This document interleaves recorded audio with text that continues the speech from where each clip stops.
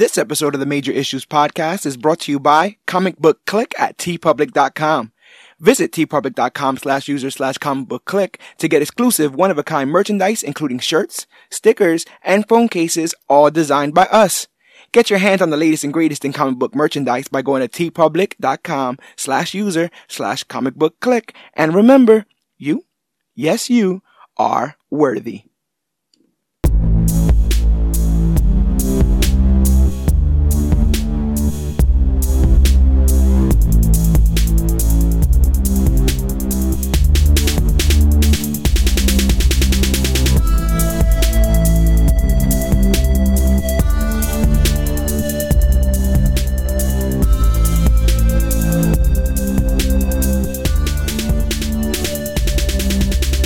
Hello everybody out there in comic book land. My name is George Serrano, aka The Don, and if you're listening to this, you can only be here for one reason, and it's a brand new episode of the Major Issues Podcast, brought to you by comicbookclick.com, and as always, I'm never alone. Sir, please introduce yourself.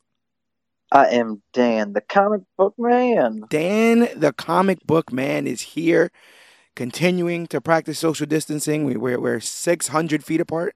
I guess We're definitely more than 600 feet. I'm basically in another planet. We are as further away as we can be, and we're also as far away from sanity, I think, as we can be. In the last 2 weeks, I've watched so much television, which I guess is what happens when you're stuck at home, huh? Yeah, you can finally just binge everything, and you don't have to you can actually pay attention to it. Yes, and one of the things that Dan the Comic Man has been talking about ever since he joined Major Issues and Comic Book Click has been, when are we going to talk about the Runaways? The Runaways. And it was ever a topic that I was never going to cover. I'd never found the right time to cover the Runaways. I had read the stories. I had watched the first season of the show. I don't think I was privy to when it came back for season 2. And then it got canceled after season 3. You hear all the great stuff that have to do with the comics, especially in its first couple of volumes, and then the show is out. And as a completionist of the Marvel Cinematic Universe, we try to check all the boxes. I still have to watch Agent Carter and Agents of S.H.I.E.L.D. I have a thing against Agents. Yo, same for me. Maybe it's both those two and Cloak and Dagger. That's another one. Cloak and Dagger as well. Yeah, the Hulu bunch. I haven't. Yeah, really. Yeah. What else? The other X-Men one. The Legion or Gifted? Legion. And if there's another X-Men one, another X-Men show. But Gifted. There's a Gifted and Legion. There's a bunch of shows that need to be watched, even if it's not for this podcast. And this needs to be watched for myself because, I love TV. I love shows. What was it about Runaways though that made you want to cover it, or I guess made you want to read it? At the time, because I read this in 2010, so this was before the relaunch in 2014. Okay. So I only read the first 3 main volumes or whatever that got released from 2003 to 2005 before it was seemingly canceled. Yeah. It was the first comic book story I actually read. Oh, okay. Like a first, start to finish. From first issue to its final issue before cancellation. This was before Watchmen. This was before Civil War and all of them that I got a chance. This was my first comic book story. This was it. This was the one that made me start wanting to get into comic books at a more adult age. I mean, I was a teenager still. This is 10 years ago. I was 16, but this was the series that started it all for me. So if you is it fair also to say? Is it also fair? Sorry to interrupt. Is it also fair to say that this was also probably one of the first comics you would be able to read in origin form? Because majority of the heroes that we cover, their origins were written decades ago. Some of us decades before we were even born. So it's very rare you're able to get in on the ground floor with a comic. What's even rarer is I read this book when I was these characters' ages. So I was able to relate. These are characters that are 14, 15, 16. Yeah. I can relate to these characters because I was 16 at that time. That makes sense. But you're right. It's a lot more fair to say that it was easier to digest their origin because this is their origin. Yeah. This is it all. This is the pilot. Yes. This is the pilot to the Felina. This is how it goes. The main crux of the comic that we'll be talking about is what you were talking about, the first couple of runs. I think it's the first 18 issues actually, that Yeah, probably get it's like broken 18 into issues. to 3 volumes, and the comic has seen success and seen all kinds of iterations with different writers and different artists. But I wanted to talk about that first run because I think that first run is what sets the groundwork for the entire series, and also is what sets the groundwork for the Hulu series, which we'll also be talking about, at least the first two seasons. Try I to be honest with you, it's writers like this, Brian K. Vaughan, that gets me into writers like Chip Zdarsky and Tom King. um It's should these kinds of like grounded in pop culture references, yeah young minded, like in the zeitgeist.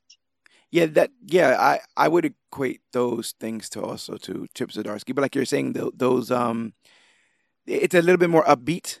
It's a little bit less exposition in the sense of like big flowing words and alien languages and all that kind of stuff. It's punchy. The dialogue is punchy. It gets straight to the point. Um, and it definitely works in this. I can't remember when I first read it, but I remember hearing so many good things about it. The Runaways, and I was aware of the plot thinly. Like I knew it was kids running away from their evil parents, seemingly. But besides that, I hadn't known much. But I'll get into the history of the comic right now because I found out some interesting things. Turns out this comic book, The Runaways, started off as a 6-issue story called Pride and Joy, and it was published by Marvel, but Marvel had an imprint. You know how we talk all the time about Vertigo or more modernly Black Label? Yeah. So Marvel had an imprint called Tsunami that was created to attract young readers and fans of manga. And so Uh and so this comic was created as a merger of the two. I guess the art style is probably manga. oh no, 100%. I was just gonna say, like, I can The see sharp now lines where and the the art hair style and came the from. um and so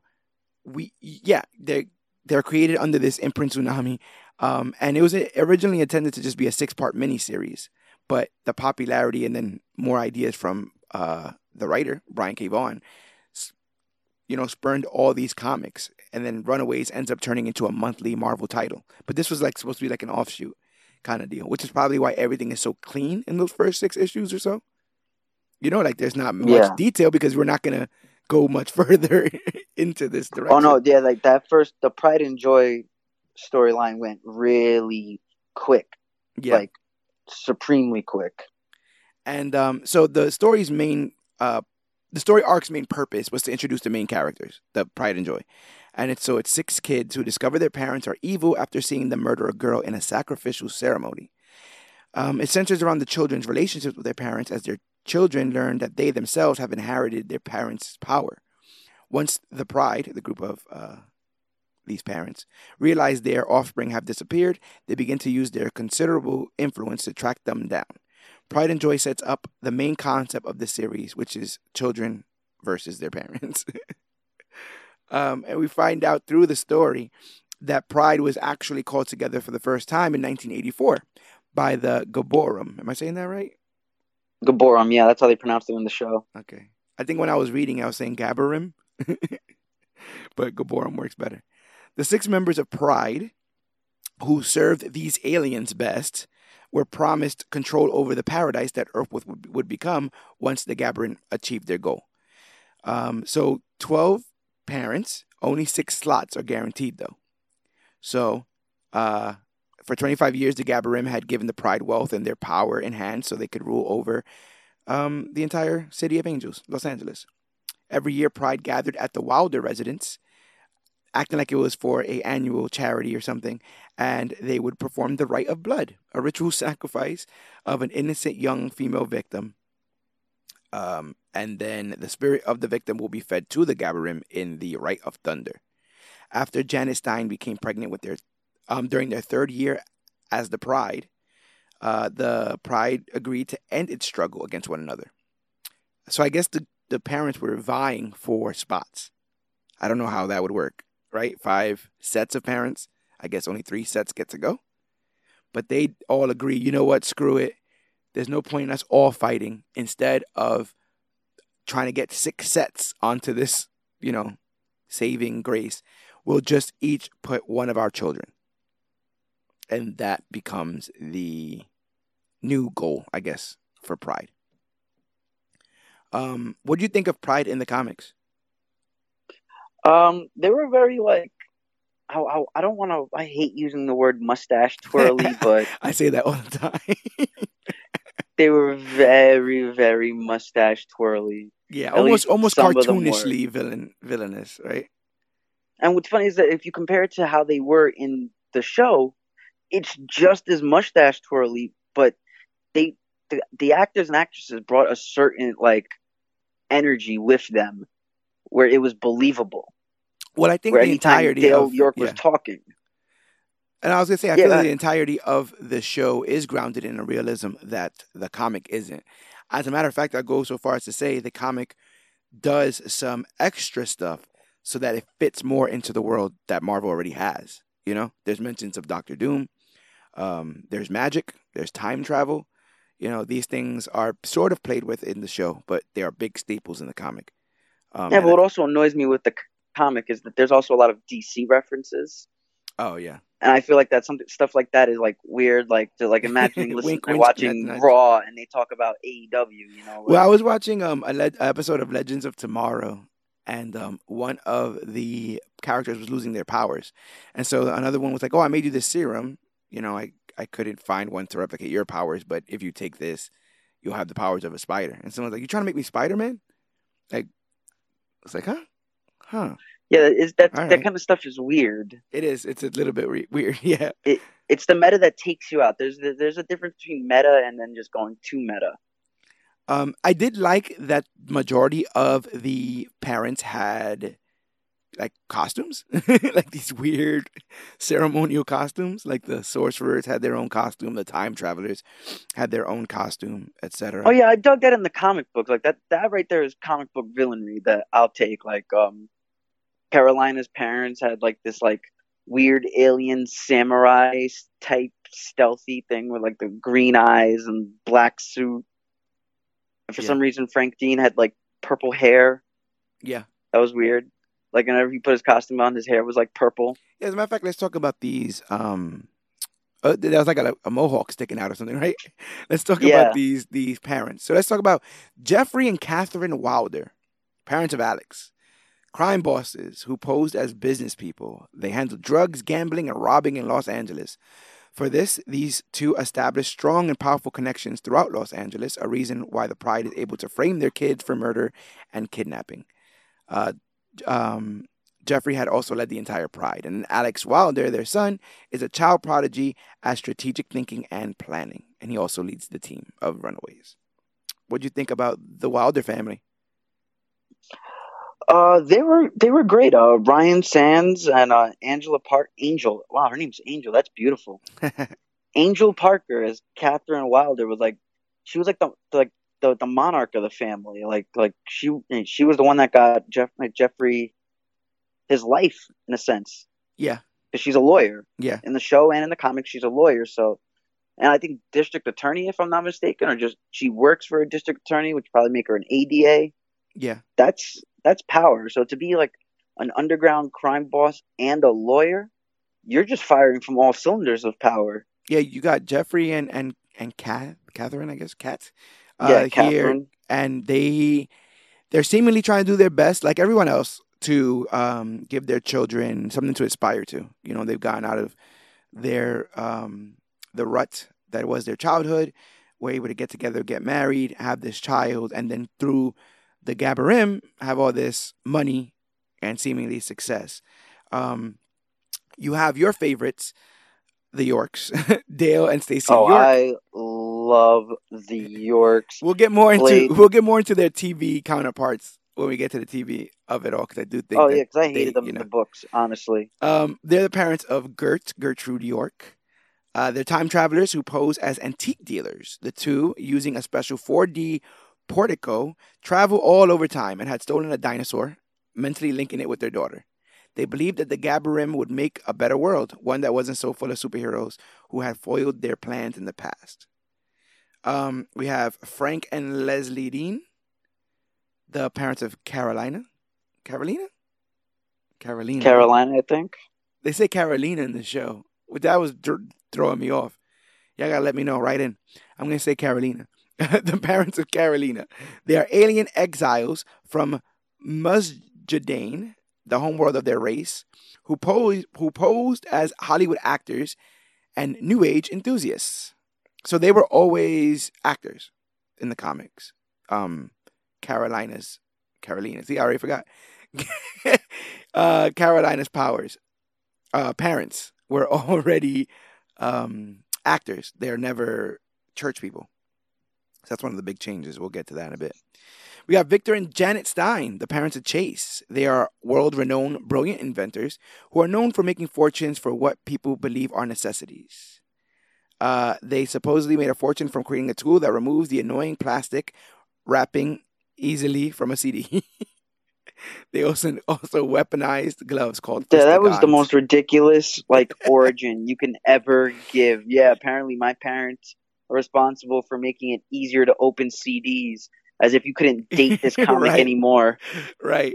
They also made weaponized fists called Fistigons, multispectral goggles, the transport ship the Leapfrog, and Victor is the one parent often described as being the most abusive. Yeah, like you were saying, there's very little on the Stein family, and majority of these characters, the parents, are not shown. Like the main characters are the Runaways, so whenever it's not on the Runaways, they very rarely go back to the parents. So, and when they do go back to the parents, it's always pride. You don't get these spousal differences. You don't get to see them have these internal monologues. It's always pride together, trying to figure things out as a team. So, you have Gene and Alice Hayes, the parents of Molly. The two are telepathic mutants who posed as a doctor and a speech therapist. They had no idea that their daughter was also a mutant until the other children ran away from their homes. So yeah. They also can remove all memory and sedate people. That sounds familiar. A lot of retconning for they keep that memory wipe and sedation though. Hayes. They keep that memory wipe and sedation though. They do. So Robert and Tina Minoru, parents of Nico, the two are dark wizards who pose as average church-going middle-class couple. When the Gabarim had first abducted the pride from whatever they were doing, the Minorus were on their wedding day. In the Rite of Blood, Mr. Minoru conducts the enchanted spell of sacrifice. And so in the comic, what ends up happening is they all run away, and then they all... you find out that one of the children is secretly leaving messages for the parents. And so, exactly, we have a traitor in our midst, which perked my ears up because I had just finished Young Justice, and there seems to always be where everyone's always worrying about who's the traitor. And it's always with teens. Teens are always turning their back on each other. Animals. I found that I saw a couple episodes of season 3, and it's in season 3 as well. Who is the traitor? They finally do it? Who's the traitor? Yeah, I'll explain how they do it without too many spoilers when we get there. At least they went to that route. I'm glad they did. So, it's revealed that Alex is the traitor. He takes all of the weaponry away from... When we'll talk about those in a bit. We'll take all of the weaponry away from the children, his cohorts, and tells his parents, "Hey, man, I told you I'd always love you. Like, there was no beef with any of that kind of stuff. I know this is some crazy ritualistic madness, but it is what it is." He accidentally summons the Gabarim, and they kill him. Am I getting that wrong? No. That's exactly what happens, right? They kill him, and then the kids run away, and then that place where they were at explodes, seemingly killing all the parents as well. That's my recollection, at least, of the ending of that. No, the comic really went far and killed a lot of people. And this isn't some non-canon shit. This is deaths that stood. Yeah, and this is what sets the ground for the rest of the Runaways comics. Alex is dead, and the parents are dead, and that's it. That's where you stopped. That's where I stopped. Yeah. Sir. Oh, you have a whiles to go. But for the most part, what I'm saying is that with those things established as the status quo, that doesn't do much to change, right? In a sense, no. Okay. It seems they have the same, especially when they brought in Topher. Right, and Topher's prior to that. So there seems to be like they're keeping like elements, like not, I guess in a sense, moments without going shot for shot of the moment. It's like, oh, you remember this from the comics if you read it. We're gonna give you a version of that, and I guess I buy into it. Like there's a lot of moments that in the show that was like, I actually have a real smile on my face, and I feel the excitement on like my shoulders. Yeah, it was definitely cool to see some of these things brought into real life. You know, finally with this show on Hulu. Let me see if I can get a date on that show. But yeah, I was shocked as hell. I thought that Alex was set up to be the leader. I thought Alex was set up to be they were doing the Umbrella Academy of it all, right? I'm the one without powers. And I'm like, oh my God, what's going to happen? Are we going to find out that he's like a living embodiment of the Phoenix Force, or that he has Weapon X technology in him, or something like that? Nope. He's just Kingpin Jr. I was legit waiting for it, and it never happens. So that's crazy. Because when I went back to read it right now for this last week for the podcast, I'm like, wow, there's a lot of moments where it's like they're really trying to tell you, get ready because this bomb is going to drop with Alex. Yeah. Like when everybody was making up their nicknames. He's like, I don't want one. And he was still sticking with, I don't want a nickname. I am who I am, you know? Like, I'm Alex Wild. Like, and he's always has like this mad face. And then the way they do it in the show too, especially season 2, he's never really with the Runaways. Yeah. And when he's with them, they're at odds. But I would argue that the reason why he's not with the Runaways in season 2 is because they've moved past the story of the first 3 volumes, and he does not exist past those first 3 volumes. So you could take him out of the story. So like nothing for him. Yeah, you could take him out of the story because there's nothing for him, which is why. There's several changes that they make in the show that fundamentally change in my opinion, change the direction that the show is going to go in, because it cannot go in the same tracks or the same trail that was blazed by the comic. Because the comic ultimately, after Alex's death and after the parents' death, is about orphans, right? Like, yeah, it's about a ragtag group of kids who found out that their parents were villains, killed them all, and are now just trying to make it through life. They're not even in California anymore. Spoiler, but they're not in California anymore. Well, they fly away, I think, in the last issue that I saw, or at least they were in the air. They stole a vehicle. For good. Okay. Yeah. Yeah. So they're in New York. So I remember there was specifically a panel where they were walking on like a Grand Central, like West or one of these Saks Fifth Avenues, and it was Jennifer Walters as full-on She-Hulk in a woman's suit. And one of them was like, "Oh my God, that's She-Hulk! Oh, look at her! She looks so much more bigger in person." And like they're in New York for like the remainder of their run. I think that originally I heard that Brian K. Vaughan put them in Cali to keep them away from all of that. You know, like you would have to bump into somebody if they were in New York. Yeah, basically, and that's why they had like Cloak and Dagger fly out. Right, and eventually you bring them back in, I guess. Now, like you were talking about, when they eventually get to New York, once they are a little bit more realized, they can come to New York and play with their other Marvel cohorts. Yeah, because aren't they in like Civil War 2 or something, or one of these books? Yeah, Secret Invasion. Yeah, I know. I mean, the comic is still going to this day. When I typed in an issue I was looking for, I actually got a brand new issue from 2019. I was like, oh snap. Okay. So it's still so they're an established group. Like this was one of those surprise hits, like sleeper hits. Yeah. This comic is legit the definition of a sleeper hit. No one understood it 20 years ago when it came out, and then it got this resurgence in 2014, and all of a sudden, 3 years later, it has a show. The comic is still going. Like, Yeah. there's even moments that are like put under as Marvel Comics history as like top 10 moments.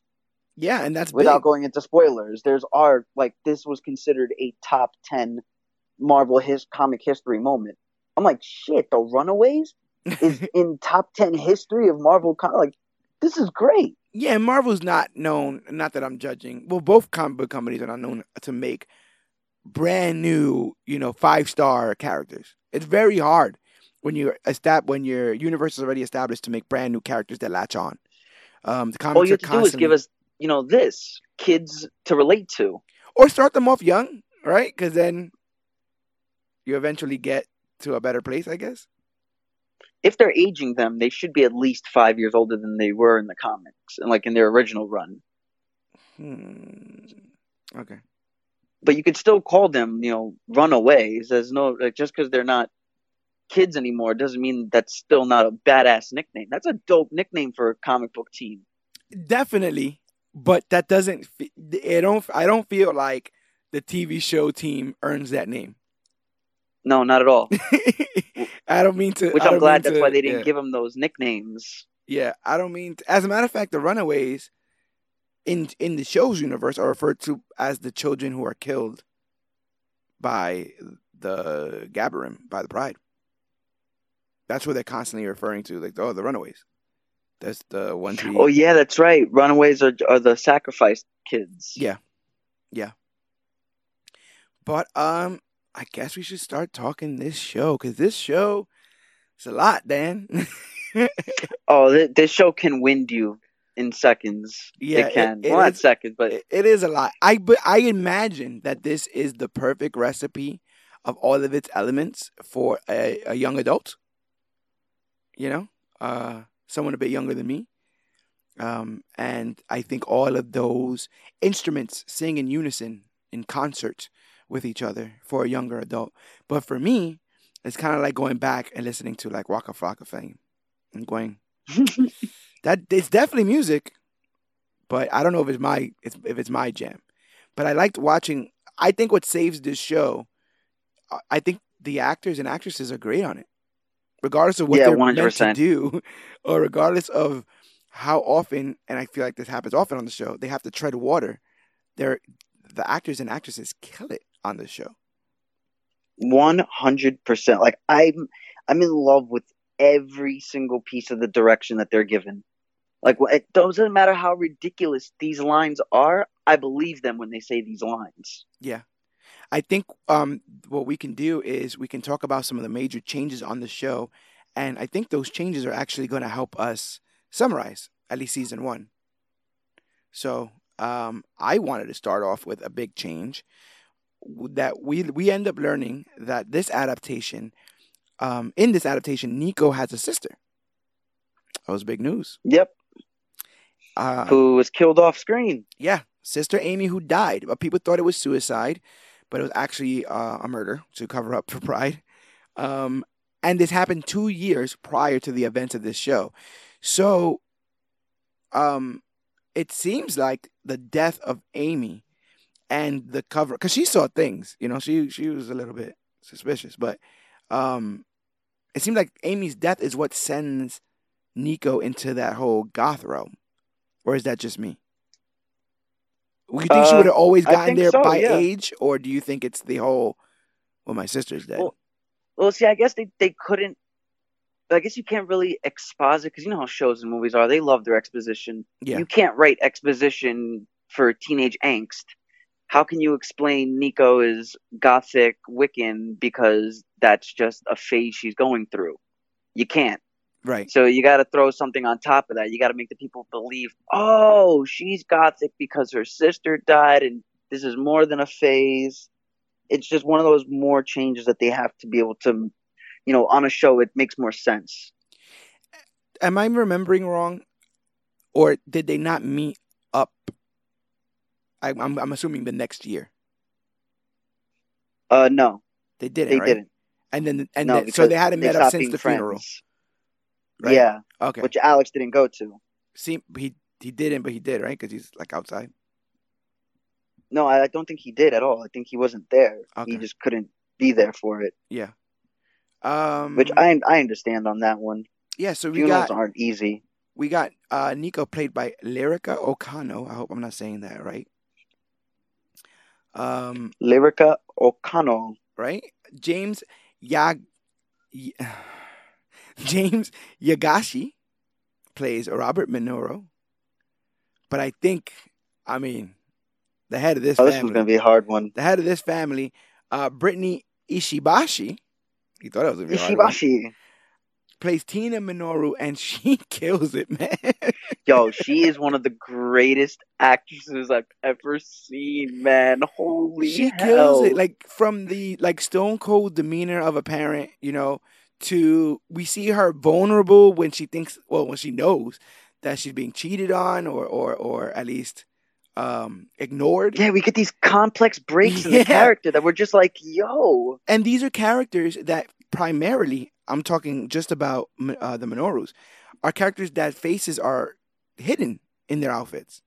They have the sorcerers ninja esque costumes. So majority of them, besides their eyes, are hidden. Meanwhile, the actors and actresses on this show playing the Minorus are killing it with their facial work and killing it with their emotions. Oh, not to mention, Brittany Ishibashi played for moments playing Jonah's daughter, so Yeah. she has to act like Oh a my God, 13-year-old no, teenager totally, in a completely, yes. yo. I was gonna bring that up. Great. I didn't write it down, but I was definitely gonna bring up how hard it has to be somebody pretending to be somebody else, and it's a light switch move. It's everything. The way she moves her eyes, the way she talks, the way she walks, the way she uses her hands when she speaks. All of it is different. It's like night and day to the point that when she first started acting different, I'm like, is she high? Like, is that the premise for this? That she's just walked in and Oh, when she's she was high. eating the cake, Yeah, yeah. I'm like, is that what it is? Is it like one of those things of like, well, I've like what is it? What do they call that? Midlife crisis, where you just, well, I've reached this age and I'm just gonna eat a bunch of Pop Tarts and fucking, roll a doobie or something. I'm like, what's going on here? But no, yeah, she's somebody playing somebody else. I thought that was really really cool. But Well, I feel like these playing the people playing somebody else. It's these blink and you miss it type moments, yeah, especially like with Stacey York. yes, It's a blink and you miss it type moment that you have to remember these details, and then once the ball drops, you're like, oh, that's why you're acting this way and that way and this way. It's yeah, so the way these actresses and actors are like playing 4 or 5 characters, beautiful. It's awesome. yeah. You It was one of the things that was keeping me on the show, really. they own a tech company called Wizard, and that company seems to be also the company that is storing all of their illegal activity footage. That's kind of hilarious that their company's called Wizard and they're dark wizards. Yeah, yeah. Um, yes. And so Alex, Chase, and Gertrude are roughly the same. We'll get into their nitty gritty in a bit.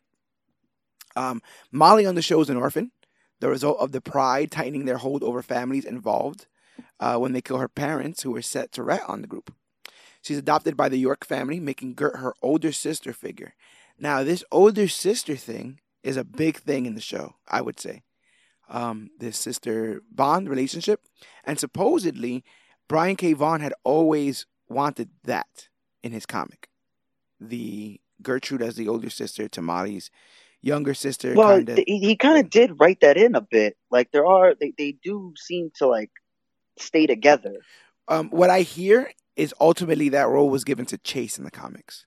Little by little, Chase becomes more and more. There's a reason for that, but I can't say anything. I think I know what you're talking about, but I think I know what you're talking about. But he also calls her Bruiser. He's the one who calls her Bruiser. Yep. In the beginning, so they were also like what's that called? Putting breadcrumb down for various different storylines. Some of the characters are age up a bit. That's a bit of change. But most of them or aged down in a sense. Yeah, I think Chase is aged down. He's supposed to be 2 years older than them in the comics, and like 7 years older than Molly. yeah. And I wonder why they did that. But I guess I want to talk about the first change. Why do you think they created Amy? Uh, I if I'm gonna be real honest, they probably needed Nico to a reason for Nico to kill Jonah. Jonah? All Okay. spoilers, because Yeah. I'm guessing everybody is listening to this, have watched it. So Right. hope you have. Yep. But yeah, they need like an excuse for why it was Nico that killed Jonah, or why the parents have to turn on Jonah. Like, there's so many different ways that they had to write Jonah being an overall bad guy, enemy of my enemy type stuff. Yeah, I like You that. wouldn't get That actually that makes a lot one of sense. scene with Robert finally showing off who he is to Jonah Like without literally there being a finally, and then reason. it fails. I'm like, come on, Robert, you have one Yo, moment I of was glory. so mad, bro. Yo, I was It so was his literal mad. one moment of glory, and he still couldn't. He still couldn't finish it.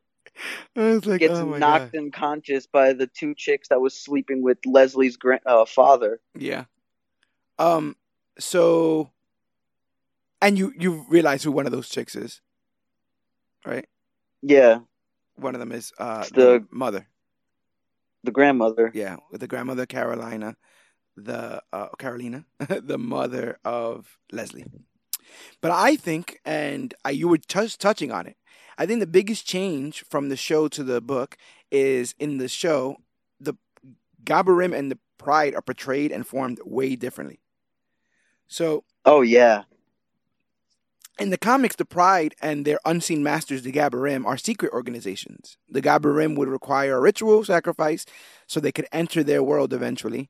And once they did so, they would only save 6 members of Pride. On the show, there's a Church of Gabarim, which is located in Los Angeles, and it follows the teachings of Leslie's dad, David Eller. While publicly appearing as an open and charitable organization, the church is engaged in forced re-indoctrination to those deemed troublesome or rebellious for the church's leadership, and also provided sacrificial victims for Pride to murder in their right of blood in order to restore their secret benefactor Jonah, who is hidden in a secret room and is actually a member of the Gabarim alien race. So Jonah, who is later called the Magistrate, because I looked around, there is no last name for this man. He is just Jonah, played by Julian McMahon. Played by Julian McMahon. Doom. To which Dan says, "Why does Julian McMahon always have to play evil people?" Why does he always play a goddamn bad guy? I remember I hadn't seen him for a while up until I saw the show, and I was like, "Hey, I remember you. Yeah, you're totally evil. You're done. This is going out of it." Like, there was no even point to like make. There was no reason why we had to like have this like is he bad guy? Is he good guy? Is he bad? It's right. Julian McMahon. You see him on screen, you know he's a bad guy. He bad.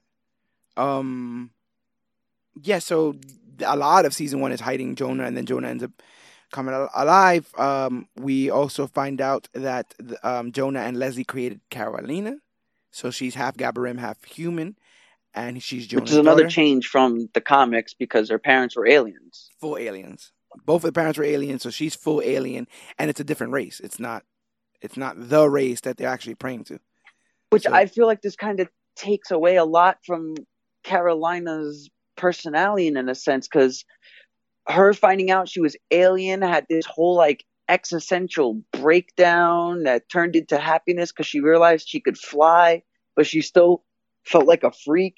And they really only threw that freak feeling with her and Nico for one scene, for Nico to tell her, "Oh, you're not a freak. You're the greatest. You shine bright," and all that. Like, so maybe. Now this is going to be a lot of headcanon, right? But maybe it's the personality shift is a shift from her being a child of actors to her being a child of religious figures. True. Right? I'm True, literally, so I'm really just like... spitballing right now. I'm literally just no, but you're onto something. Because maybe because there is no like freak or anything else like that. Maybe if you're religious, like if you're that into that religion, everything is seen as something. So maybe maybe she would have been more vain as a child of actors, and thus quick to call herself a freak. True, because she had her grandfather's drawing with her even before she found out about the whole being a half alien thing. So Yeah. that whole spirit thing was like, it's part of her religion that your body releases its energy to its natural essence of the universe. And the first time she sees her powers, she's on drugs. Yeah. Oh, she didn't take She's it? Did she take it? she took. I could have sworn Don't she they do a took it. thing where like she like drops it on the floor or something? I can't remember. I gotta double Honestly, I check. can't either. But So that's fine. either She she does took it it in or the party. didn't. No one else in the party's like, what the hell is going on? No, she had to have taken it because she passed out. Unless Oh her yeah, turning yeah, into yeah. that spirit. 'Cause remember, she didn't do her whole body. Only her hands glowed. Yeah. I would understand if she did like her whole body glowing and like floating, then she would pass out. But she only glowed her hand, Okay. and then she kept drinking. Or even so, it doesn't even matter if she didn't take the drug. She was still not sober And that is when Miss her powers Gardner, are right? revealed. Virginia Gardner Virginia Gardner, playing did a great job as her. Carolina Dean. Yeah, I thought that was a big thing. For the most part, the origin stays the same. So you still have them see a murder. The children still see a murder. It was just a You weird sci-fi murder. Like they threw him into like Yeah, there was a some stabbing. pod. Yeah, there was a stabbing and like literal like yeah, there was like some Well, the comics was graphic. Not to say that the show isn't graphic, because there's moments in the show that I'm like, yo, this is pretty freaking dark. Like this is, my God, this is kind of creepy. But yeah, they the make it comic was seem pretty graphic. uh like a satanic thing, like a I mean, it's a ritualistic sacrifice. So yeah, they No, but make it it's like seem an like occult. more magic, more spiritual, more thing. Where on the show it's more technology because it's alien based. My issue with the show that I figured out is that because Pride and Joy is the foundation for the comics, and because they don't do Pride and Joy note for note here, they have to keep unearthing the foundation to say, oh no, but there's more. So initially, it's like, okay, so we have this Church of Gabarim, and the Church of Gabarim is there, and they do sacrifices. Oh wait, but there's more. It's actually led by an actual alien. Oh wait, but there's more. He's the one who's actually pulling all the strings. Oh wait, but there's more. What he's actually trying to do is get his spaceship. Oh wait, but there's more. There's other people on that spaceship. None of that has to do with the Runaways. Not at all. None of that has to do with the kids. But because of the creation of Jonah and the church, it turned the entire concept of the show around. Because if we're talking about, we were saying before that the big thing that the first couple of issues of the comic was trying to achieve is to understand that this was going to be parents against kids. But when you create Jonah, you create, like you said, an overarching bigger bad, someone everyone can point to and say, well, we're not on that guy's side. And I'm trying to refrain from calling it a cop out. No, I was going to say that because it is a cop out, because now they're doing a lot of backpedaling, because when they introduce Jonah, they're trying to make the parents seem in a different perspective good. Oh, we still love our children. We're just doing this for a better world. Oh, we didn't understand what was going on. Right. Oh, we didn't get that there was going to be a big earthquake. Oh, we knew that there was going to be an earthquake, but he told us that we were at least going to be safe. Like they did so much backpedaling to make the parents be good and bad guys. And it's like, you can't have both. Well, I think they can't be good and bad. This is the sticking point, and this is the part that I still haven't made up my mind about. You're right, but also that's sort of realistic. But do you want it goes to the Man of Steel thing again, right? Do you want realism in this? Obviously, in the comic, they went black and white. The parents were evil. That's it. Odds are the parents had love and affection for the children that they raised for the amount of years that they were alive. Odds are they had a backup plan, and they cared, and not everything they did because they loved doing it. They did it for their children. But none of that is explored in the comic. We're taught to treat the parents hostile because they're going to come in hostile. We're not going to sit there and have a chat with them and talk about, well, why'd you do it, Mom? None of that's happening. I mean, the introduction of Victor Steen is abusive father. The first panel. Oh yeah, he smacks up chasing his father. Chase, yeah. He's punching his son. Yeah. Yeah, and I think when they find Old Lace, the telepathic raptor that or it's some other dinosaur, right? Because they say it, I think, in the movie, in the show. I think Um, they call it by its actual scientific name. I think they like raptor was shorthand for people who don't know dinosaur. And then when they Yeah, created the show, they're like, I don't think that's a raptor. That's actually a whatever the heck. a Decino, a Desanosaur, Yeah. whatever. It doesn't matter. It's a Velociraptor to But me. when they go to get Old Lace, I think that there's also like in the comic, there's also some hostility. You know, at every point when the parents meet their children, there's some hostility. Oh no, And yeah, yeah. In that beginning comic, every time the kids are like breaking into like some part of their parents' homes, they were about to give them like a spanking, like a good old fashioned listen. I will put you down. right, but in this, it's like at one point they call their children and threaten to kill Molly. Yeah. They're not going to do it, but their kids don't know that, and they told their kids, "Hey, if you don't come, we're going to kill your other little friend." That's not black and white. That's not like I don't know what's going on there. And in the first season of the show, there's a lot of like parents lying to kids, or but that's the biggest thing because of the events of the show. The children never leave, or at least they don't leave in the first season. The No, they don't run runaways, away till like the end. yeah, the runaways. So in the book, right after this, right, they bounce. Well, they go home and then they bounce. And then it's But like I where also feel like they did like the entire season in like realistically like 3 days. So they would still need to. I guess like if you want to be able to have like a long running show, I know it's canceled now, but if you want to be able to like have a show survive, yeah, you would have them at least go through the coping of it, the thinking of how things should go down in their head, and then finally running away when they get pushed over. Here, right. they just jumped straight to the extreme. Alex sent everybody a text message at like 10 o'clock at night. Hey, meet me by the planetarium, and then they all just decided, yeah, let's just run away. But Yeah. these were also kids in the comics that established in their head that their parents were evil before they even knew they were evil. Yeah. Because I can't remember who said it, but one of them even said, I I think think it it was was Gertrude Gertrude. that Yeah, I said, think it was Gertrude. she says like, well, I've always knew my parents were evil. This just proves my point. Like, Yeah. Yeah. But stuff like that's that. also wrapped up in the narrative of being a teenager, right? Having Yep. angst and these people don't let me do what I want to do. Who the hell do they think they are, et cetera, et cetera.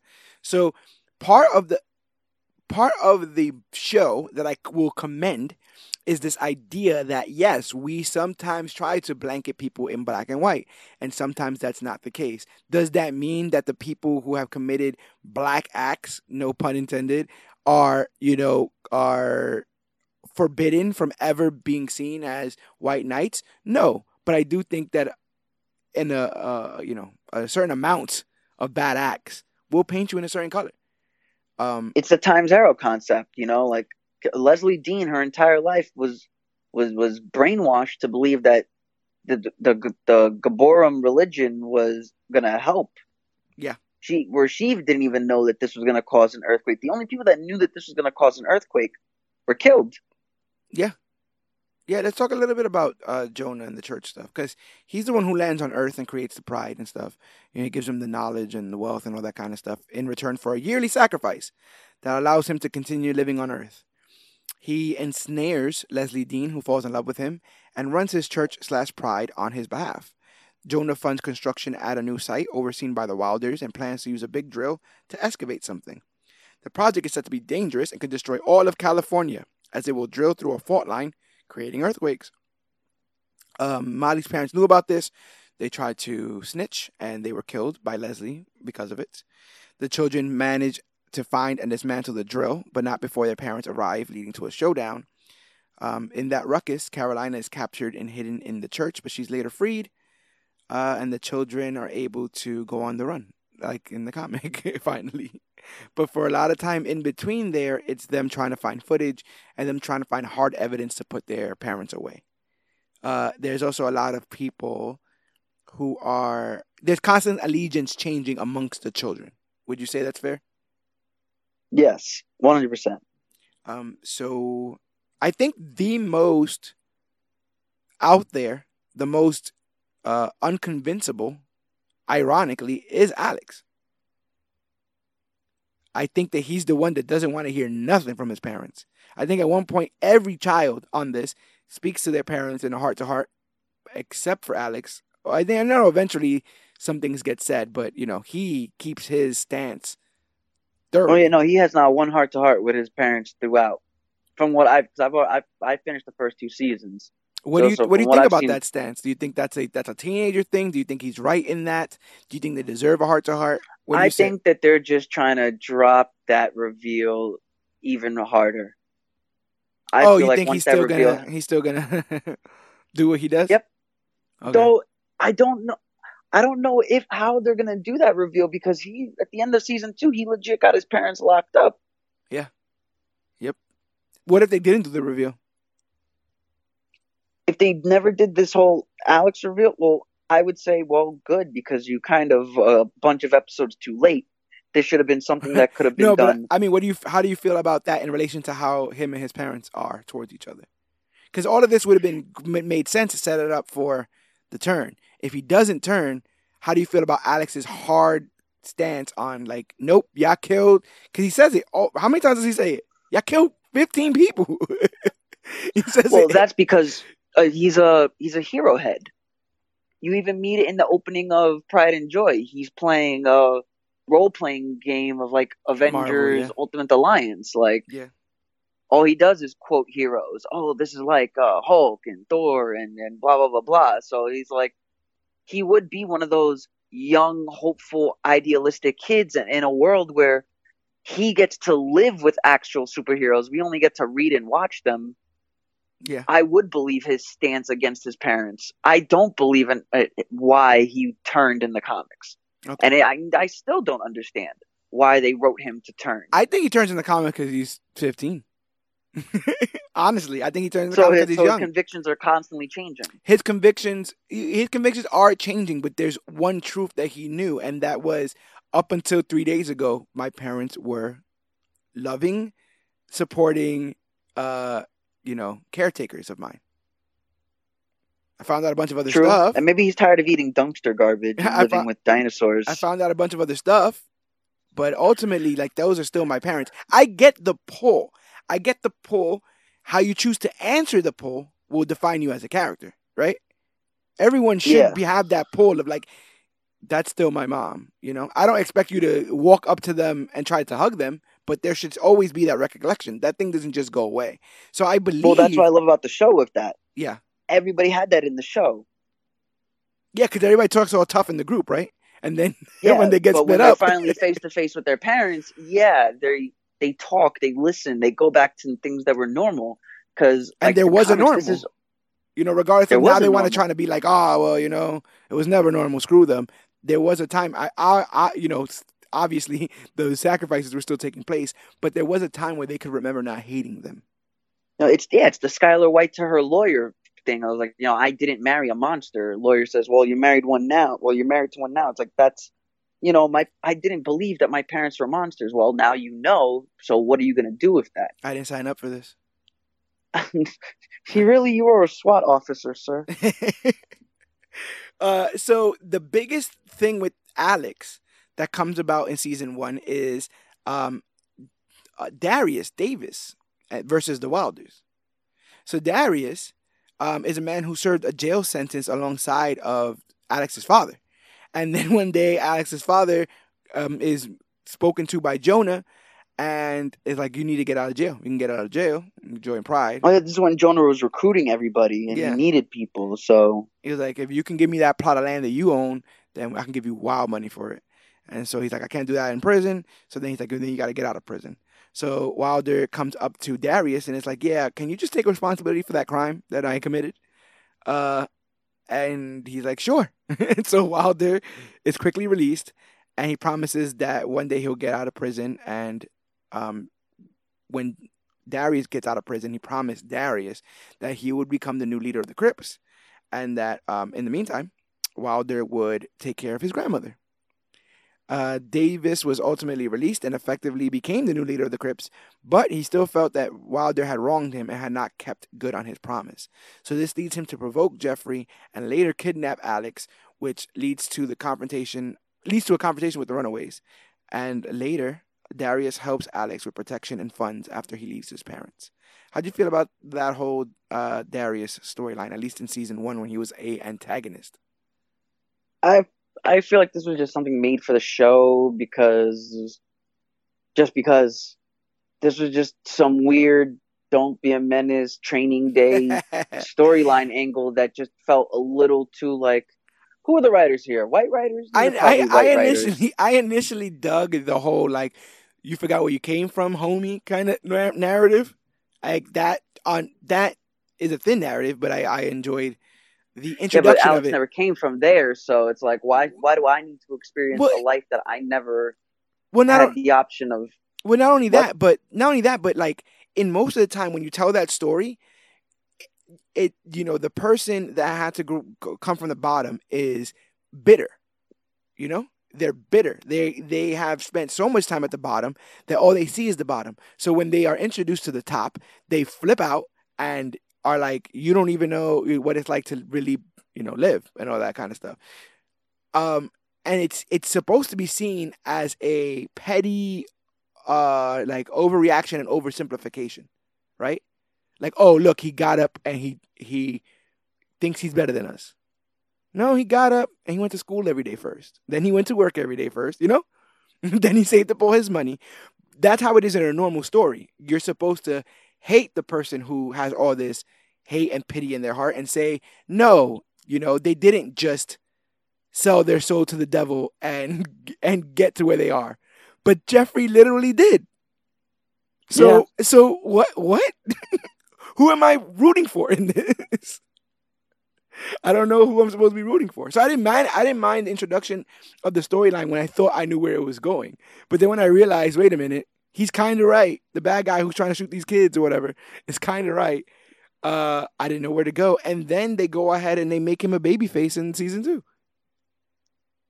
Which I thought, straight up. I was like, what? Painting houses and we just teaching them how to we just sitting around. I'm gonna teach you how to ride a bike. I'm like, what's going on here? I'm gonna teach you how to play dominoes. Like, we're just gonna nonchalantly, as if you're not wanted by the entire state. We're just gonna chill on my front porch, play some dominoes, have a little cookout. That's it. You're gonna sleep with my girl's sister. I'm gonna tell you not to. I'm gonna give you some life advice. Like, you young man, you gotta do your thing. Like, wait, what is going on?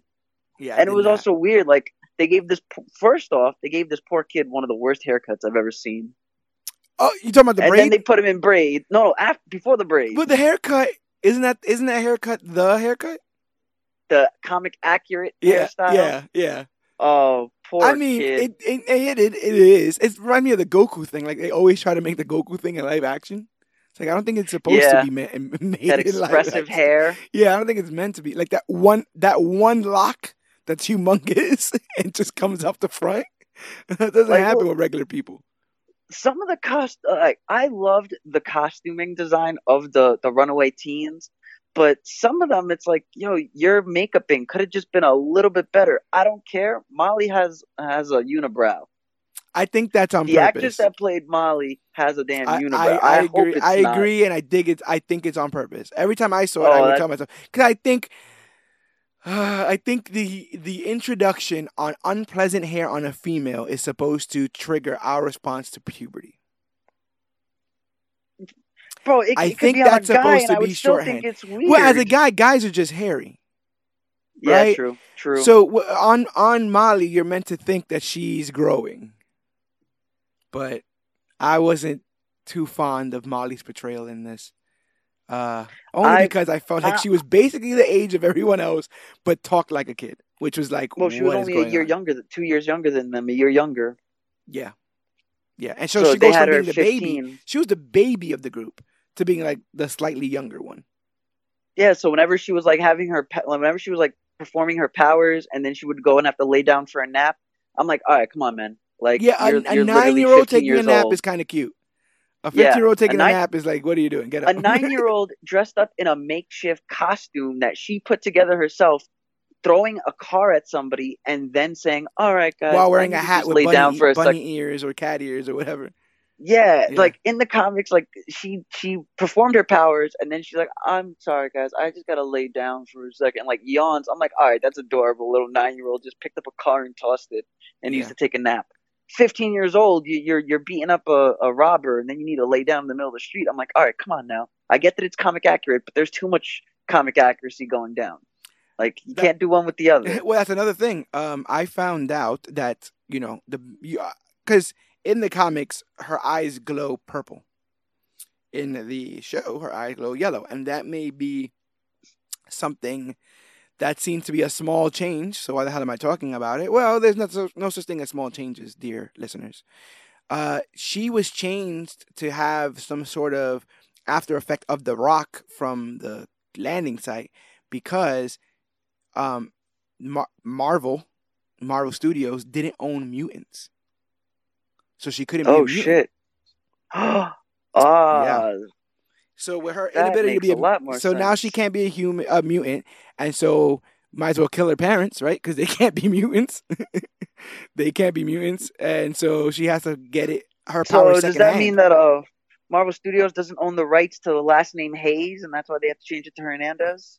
Maybe because Maybe is that going? Molly Hernandez ends up becoming Molly Hernandez York. No, she's Molly Hayes Hernandez. Hayes ends up being her middle name. She doesn't get the York. They No, don't because fully adopt her. no, but I remember during the funeral scene of her parents, it was when they were saying I think their names was yeah, because I can't even find them on IMDb. That's how Oh, in the unimportant they comics, are. their names were. I just had it. Alice and something. Jean. Jean and Alice. There Yeah. you go. Yeah. So they were Jean and Alice Hayes Hernandez. So I'm guessing Alice was Alice Hayes, and the father was Jean Hernandez. That's weird, and that because you're just throwing a whole bunch of conversations to an already long conversation. We don't need to be talking about stuff like this, Marvel. What are you doing? Let's talk about some of this gear that these kids is rocking. Oh, these kids have what's your some favorite? of the. What's your favorite? I guess. My favorite is always going to be the Fistigons. I think that's a terrible name, by the way. Well, I feel like it makes sense for the show because Chase created it in the show. And he's kind of a ditz. Yeah, no, what it is he's half jock, half sci-fi nerd.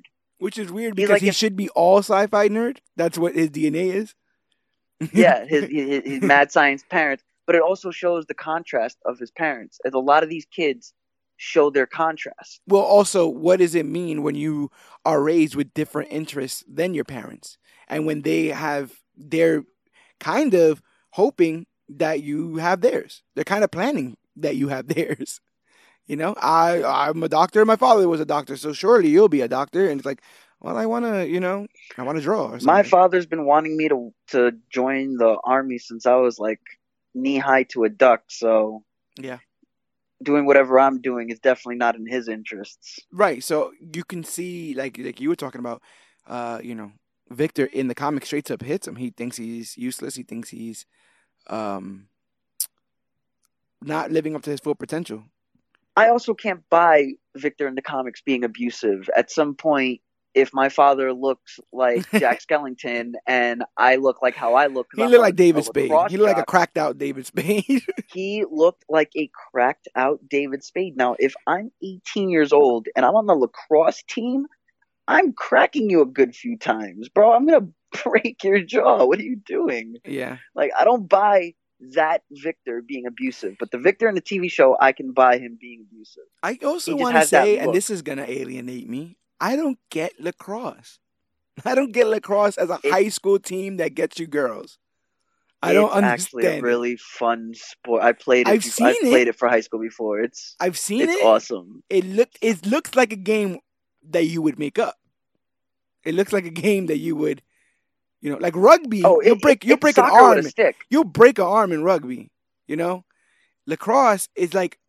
It's like if you wanted to, like it was just like you made up you took a bunch of different sports and put them together. Well, they did. They took field hockey and soccer. It's the rules of soccer with the fundamentals of field hockey. But imagine if there was a net involved. if there was a net attached to your stick. And then, you know what I'm saying? Man, now Like, you gotta. that's a whole nother thing there. So it's like you have that scene of like you'll get kicked off the lacrosse team, and I'm like, that's a bad thing? What the, like, but I mean, this is obviously, also 2003, so it's on the height of like American Pie 2. I was gonna say on the height of was- lacrosse, which I'm like, what is the height of lacrosse? No, that's the thing is a lot of these like California surfer teen romp comedy movies. If it was in high school, 9 out of 10 times lacrosse was in the movie. Girl Next Door, American Pie, In the Runaways. It would be you like just see- lacrosse, and it would also be like rowing. What do they It's call that? hilarious. There's a name for that, isn't there?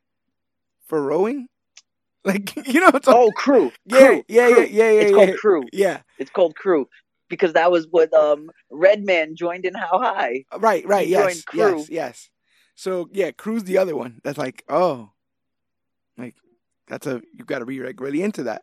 Which nothing wrong with Yeah, that. a lot of movies and TVs they don't do the conventional high school football, high school baseball, high school basketball. No, you're on the high school track and field team. Yeah, You're on the high Crew. school fencing team. Right. Like, Like you one more thing out of you, Chase, and you'll be off fencing. You'll be off badminton for a week. Yeah. It's like, all right. I guess I'm not playing badminton this season. We're not going to regionals, so it is what it is. Chase is played by Greg Sulkin, who you said you have recognized. The second I saw him on the show, I'm like, that face. Where the freak did I see that face? Right. Oh my God. You were Selena Gomez's boyfriend in Wizards of Waverly Place. Oh my God, you're the dumb jock from As the Bell Rings. Holy crap. So he's a Disney Channel alumni. One of the few that didn't end up in the news. He's also one of the few that kind of does this a bit like flawlessly. One of the few actors. Like I think 100%. Because he has Disney that stuff. experience. Yeah. I think all of the Disney stuff literally helps all that. It's like, oh, what am I working beside a bunch of teenagers again? Pfft, this is a cakewalk. Right. Especially since I think he's the oldest, like the actor-wise, is the oldest of the Runaway Teens. Because 10 years ago, when he was doing Wizards of Waverly Place, he was playing a 16-year-old. Oh, yeah. You're right. A lot of these actors, we were talking about that before off air. A lot of these actors are way older than some of these other characters here. I like Chase. Which, I mean, I guess it's good. I think Chase might be my favorite character. Oh, of like all of everybody? He literally just tries hard. Like that's all he does. He's much more of an asshole in the comics. He's much more of a hothead. Oh, but they also made him like racially insensitive in the comics. Okay. Where he's always calling Alex brother. I didn't get that, but okay. Oh my God. All right. I think the first time he says it, right? Because then Alex says something and there's like icicles around his voice bubble because he's like giving him the cold shoulder. Because he brought it up to his parents in the beginning when his parents were like, "Oh, we're gonna be doing Pride tonight." He's like, "Oh, come on, guys, we have to see them." You're like, "Oh, I thought you liked them." He's like, "Yeah, but Chase always calls me brother," and it's like quotated, so you know it's that they're trying to say brother. Isn't that a like an inversion to the comic? Because in the show, because in the show he's like excited to meet up with them, and they all decide they don't want to. And in the comic, he's like, I don't want to see those idiots. Like, I don't want to hang out with them. I'm tired of hanging out with your rich friend's kids. And I was like, oh. Yeah, basically, like in the it shows in the comics they have no ties to each other. When it's as the reader's first viewing of them all together, they're literally sitting looking bored. Like they're like, oh, you guys got anything to do? Nah, okay. Like it's like one of those things. The show also introduces, I mean, I guess not tropes. Tropes would not be the way to say it. What would you call the red herrings of Nico and Alex, Chase and Carolina? I feel like the comic and the show kind of was pointing at the direction of those two relationships, no? Yeah. I haven't read any of the newer Runaways, so if Nico and Carolina are an item in the comics, I don't know. So I heard that they share a kiss in the comic. I don't know as to when in the comic as Ramona and opposed to Kim when. Pine kiss in the Scott Pilgrim comic, so it's like everyone kisses. Why not? Right. Well, she's an ex, isn't she? Is Who? she an ex, Kim? Pine? Yeah. Yep, she's Scott's ex. Ah, yeah. So huh. That's interesting. I guess it's in a sense they were trying to go like not.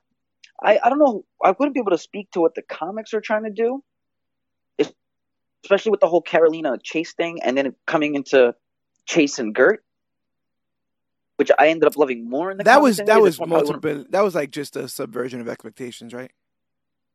Like that she would look at him looking at Carolina, and be like, "Oh it's my one of God, those teen hormone tropes. I'll never get him because he's interested in the cheerleader," and then he's like, "No, I love you."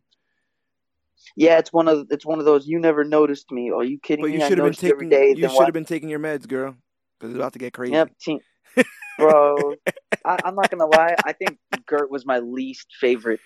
By season 2 and 3, I am like, you know what, man? I'm over her. So you did you get to where Chase comes back? No, I'm literally on the first episode of season 3. No, that has to be before then. Then no. Oh yeah. Oh yes. They had that conversation where Alex was talking to him on the phone. Right. So yeah, I gotta find out. But there's like a come back and Chase comes back, and they have like a vote, and Gert's just being like a dick the whole time, just being like, and always adding another extra sarcastic comment, and always adding a weird passive aggressive thing, and I'm like, what are you doing? Like I think they were literally making her that way on purpose. Like we're supposed to not like her, like so that if accidentally she doesn't live past season 3, we'd all be okay. Yeah, basically. Right. Yeah, that makes sense. It's one of those. If we write her off, would you be too angry if we wrote her off? And it's getting to the point where it's like, I don't know if you want us to like the far left type social justice liberal, but you're doing a really bad job of trying to sell us on that kind of person. Because everything out her mouth was bothering me. I think that was also done in parody. I think if they wanted her to be the voice of reason, more people would be agreeing with her. You know? And was social justice even a thing in 2003 when they made this character up? Like, she was at the time she was talking about the patriarchy and all that kind of stuff in the comic. Remember, she's like, I want to be called Arsenic because Gert is my slave name or something like that. And I was like, what? That was I didn't dig that. I kind of liked it in the way they did it in the show where she was just going through what's it called? A newspaper. Yeah. And she found an ad for a movie called Arsenic and Old Lace. Yes. I kind of like that more. Yeah. You want to talk about Old Lace? The girl. Beautiful girl. Who's a good girl? She is. Old Lace, man, I feel so bad because it's like in a comic book setting, I can believe them walking around with a dinosaur. Yeah. For some reason, it's like if you're just walking plain broad daylight with a dinosaur by your side, I feel like comic book setting, this is fine. Yeah. But when you're giving me a world like this, where you have to be able to hide the dinosaur, and they were really doing scenes where like we can't bring her, I'm like, oh man, this is heartbreaking. I wanted more of the dinosaur. And I am a very big advocate of emotional support animals. Okay. So if that is really emotional support animal for Gertrude going through her time of not having anxiety meds, I'm down for that. Let her have her dinosaur. Yeah. Little girl and her dinosaur. And it's the Superman problem. I feel like so many situations that these kids got into could have been solved with a dinosaur. Yeah. A lot of that. That just sounds funny. He's like, oh, dinosaur. Okay, so here's a question because we always talking about like not behind the scenes, but like decisions made on set that affect everything else. What do you think about the ways that they went around having to show Old Lace? Because you have to think that that's one of the most expensive things in the show. Oh, 100%. But also look at everything else that they were having. That the big alien spaceship, Carolina, which is probably why they didn't have her glow as much. Yeah. Like there was, especially using the staff. Like, so I can see why that they had to like balance their budget equally. Like, okay, if we're gonna have not that much old lace in this episode, we could do a lot of the staff of one in this episode. I don't know about the first season, but I know in the second season they use a lot more like puppetry with Old Lace. Like it would just be her head, or like her neck and her head out of a corner of it the seemed screen. Like they were doing a lot of puppetry. Which I'm always down for puppetry animals. They always look pretty damn cool. Yeah, I'm good for animatronics. Like, listen, Jurassic Park was 27 years ago, and that movie still looks good. You ain't lying. But yeah, it makes you wonder, like, damn, like, they had to come up with every scene and be like, okay, well, is Lace in this one? Do we put her in a cage? Like, what do you guys want to do? So I could totally get that whole thing there. It was all about balancing the budget. They did a great job. You want to talk about the staff of one? Man.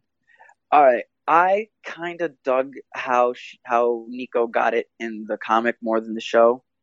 I think it was awesome. Yeah, in the comic it's a bit more graphic as dynamic, fuck. Yeah.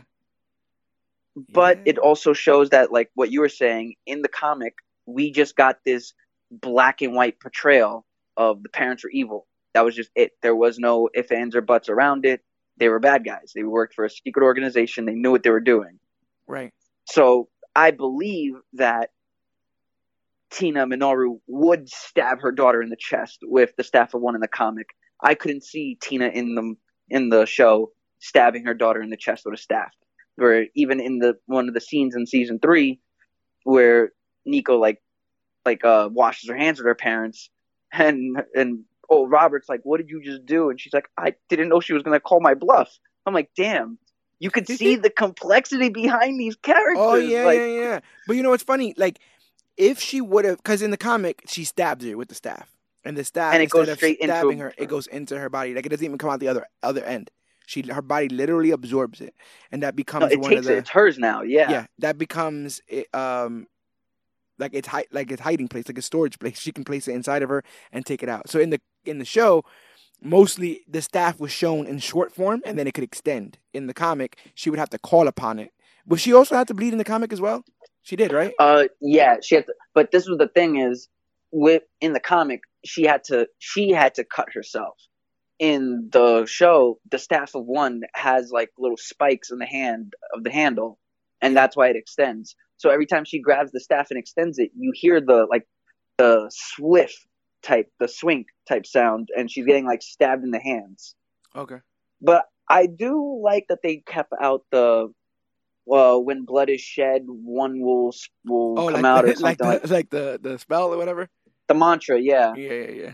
I don't want to hear it every single time. You don't like spells? So you don't like people? No, I mean, I like it when I'm reading it, because when it comes down to comic form, I don't actually have to read it. If my eyes see and know what that whole sentence is going to be, I skip past it. Yeah. So every time she does the staff in the comics, and I know the little word bubble is going to come out of her doing the spell, I don't read the spell. I don't need to read it. Yeah, I just skip, because I know what she's saying.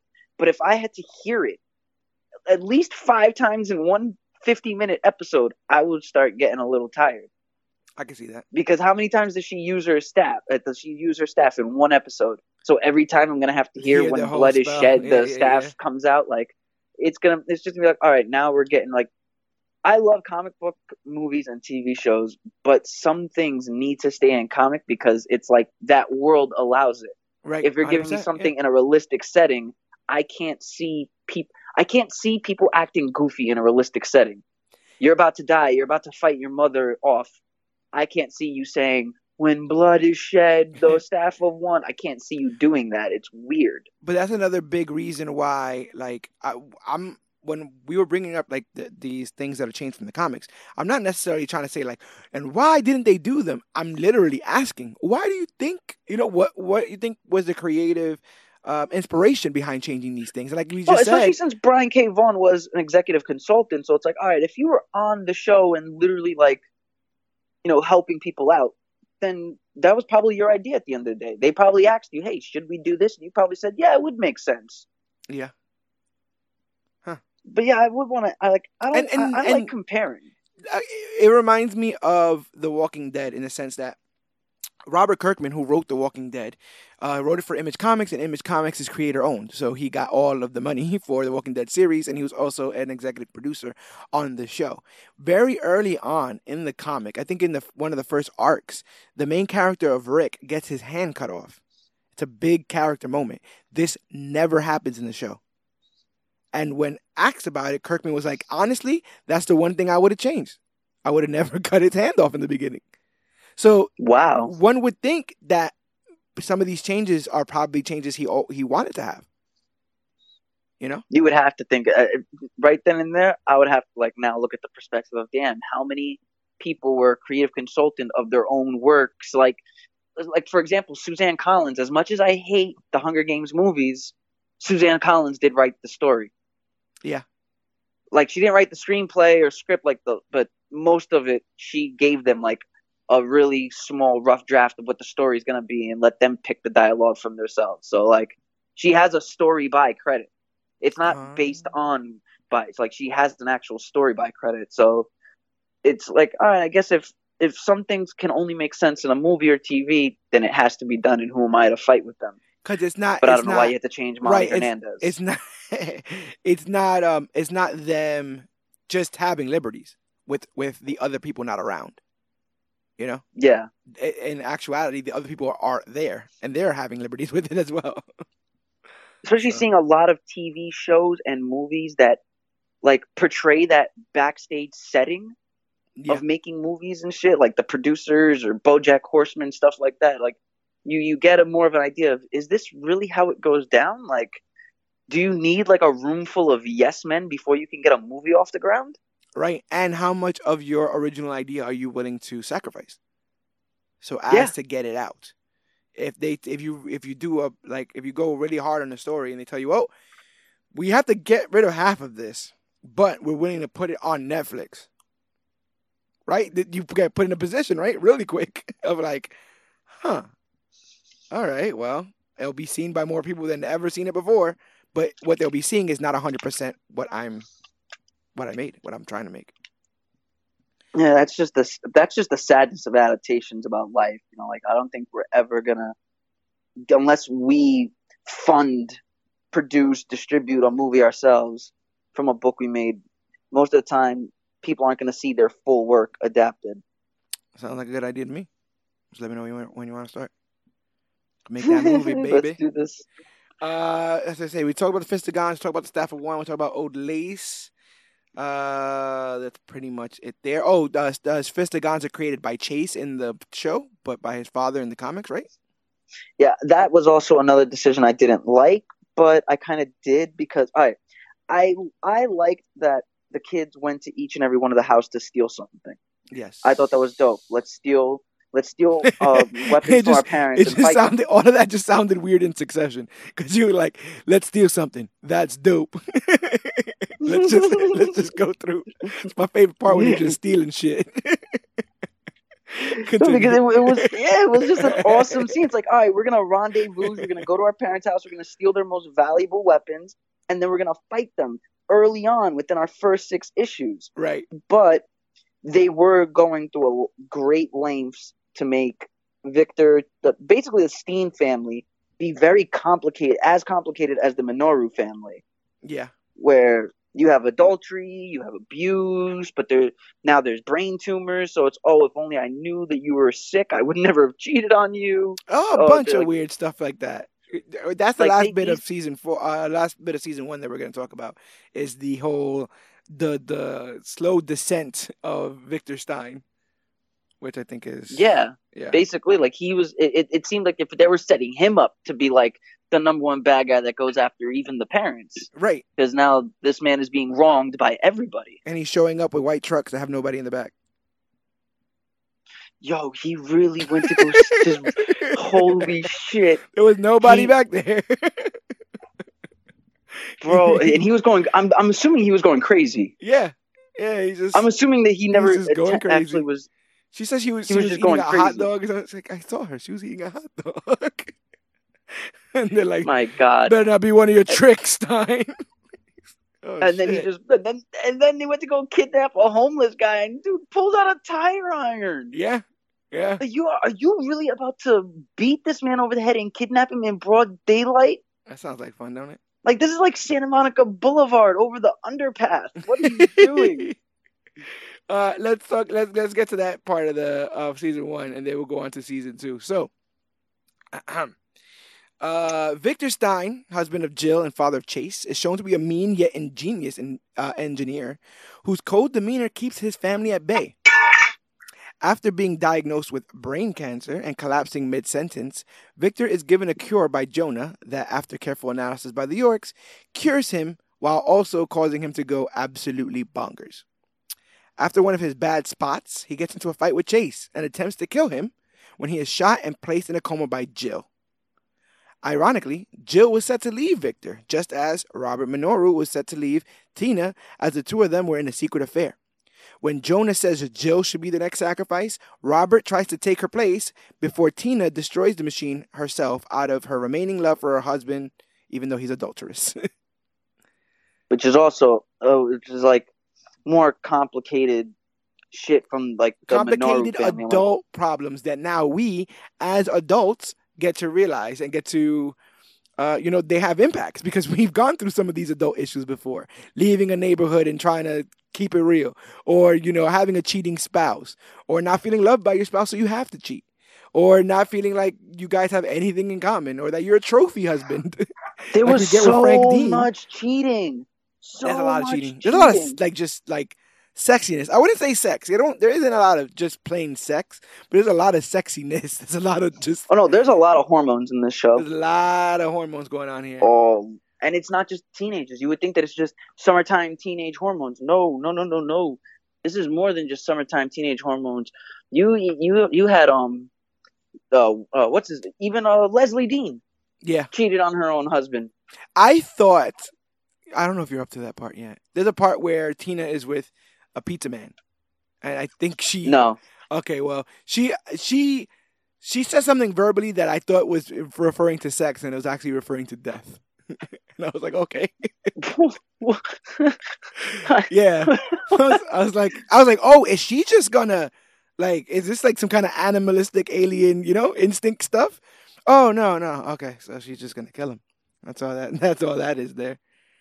So at the end of season 1, after saving Carolina from the church, the children go on the run with Old Lace, while their parents, tired of Jonah and his deception, plan his demise.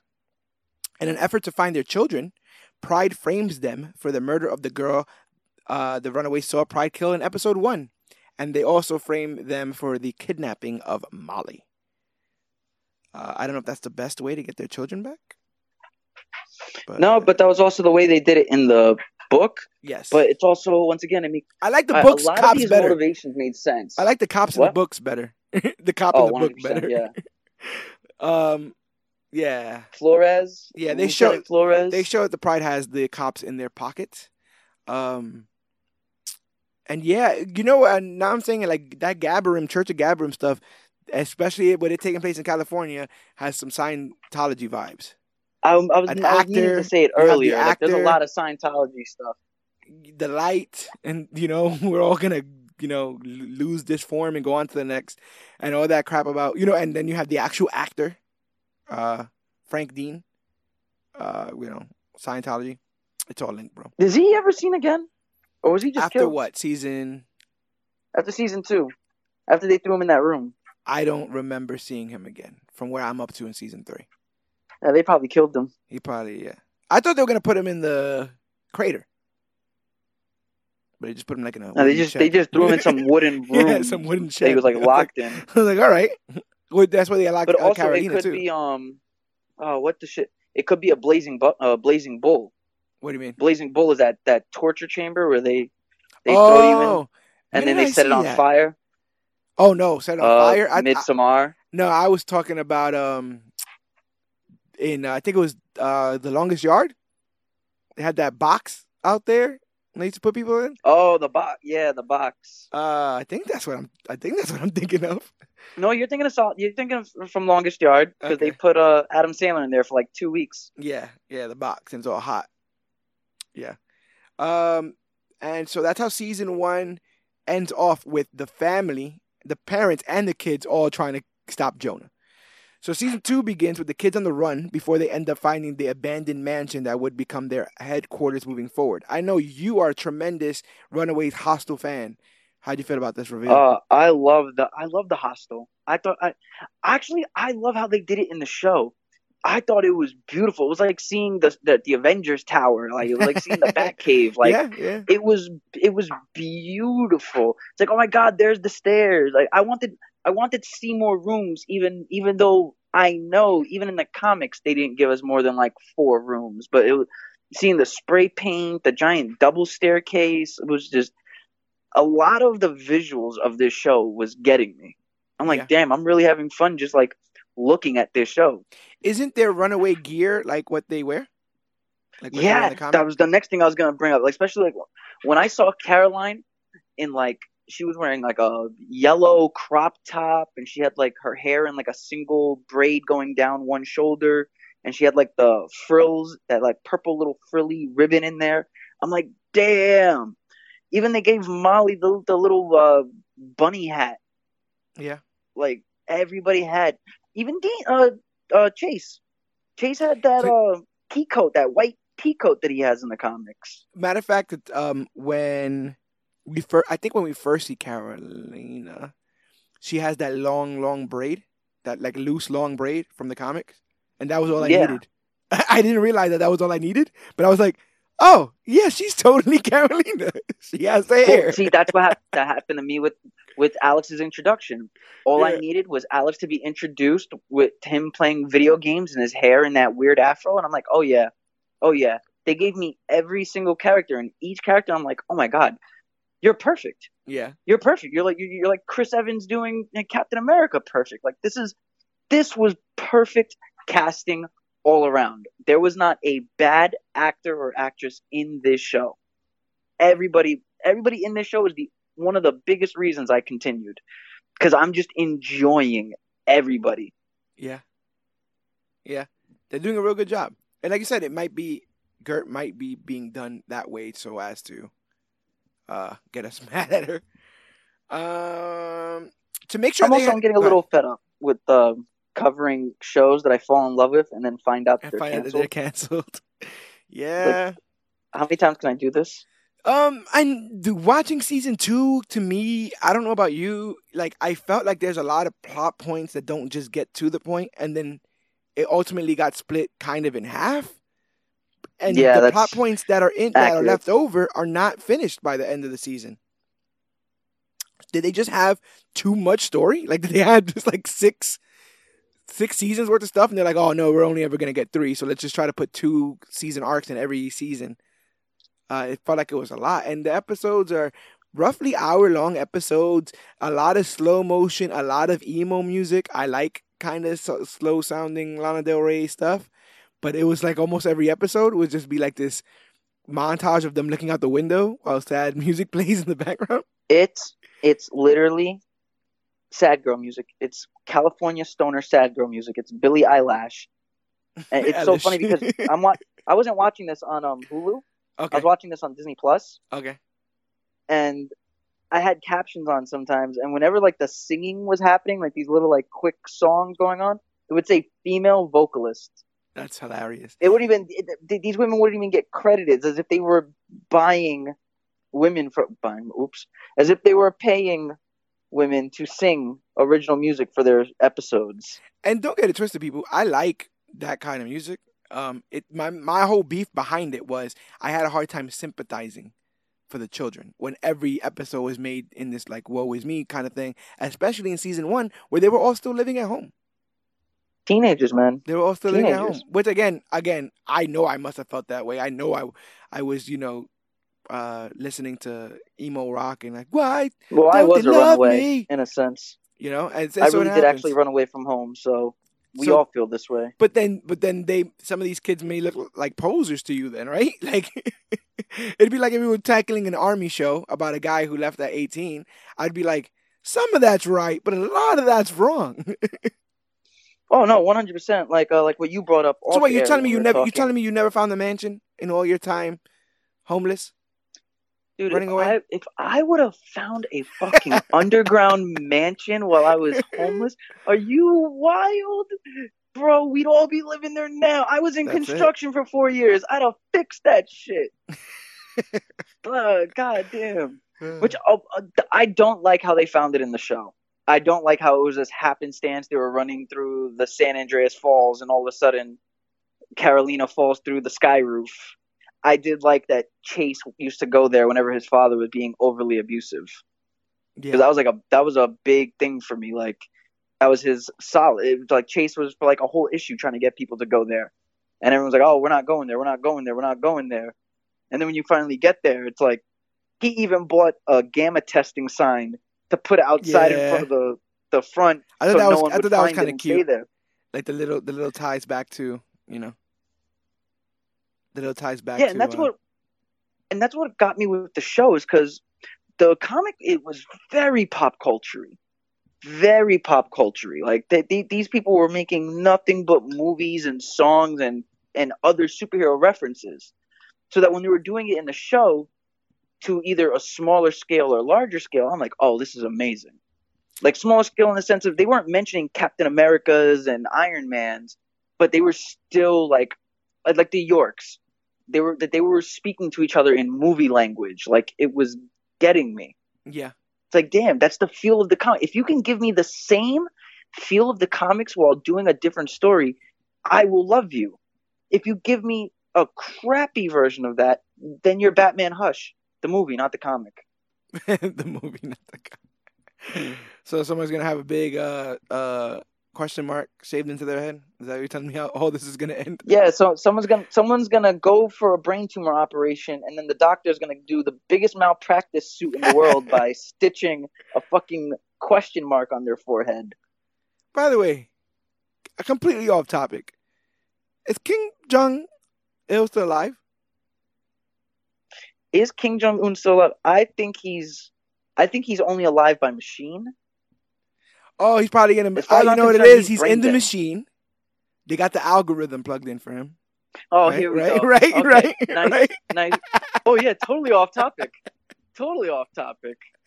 They they have him placed inside of a tube, Dan, and it replays all his greatest memories. I don't want to know what Kim Jong Un's happy place is. Wow. I was just looking up. It says that Gertrude York is a riot girl. Is that a thing? A riot girl is an underground feminist punk movement that began in the early 1990s in the Pacific Oh yeah, that is Northwest. a thing.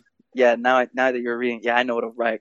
It's It combines the feminist. Darias. It combines feminist consciousness with punk style. Yeah, it's the Darias. Okay. Yeah. I came all the way over here to talk about our boys, Bridget Branna and Kevin Weisman, the Yorks. Hilarious. Oh, okay. This is a big thing that I wanted to bring up. Go ahead. What struck me as funny is this is a comic book show that was adapted from comic books, and two of the bad guy parents were in previous Kevin Smith movies. Oh wow.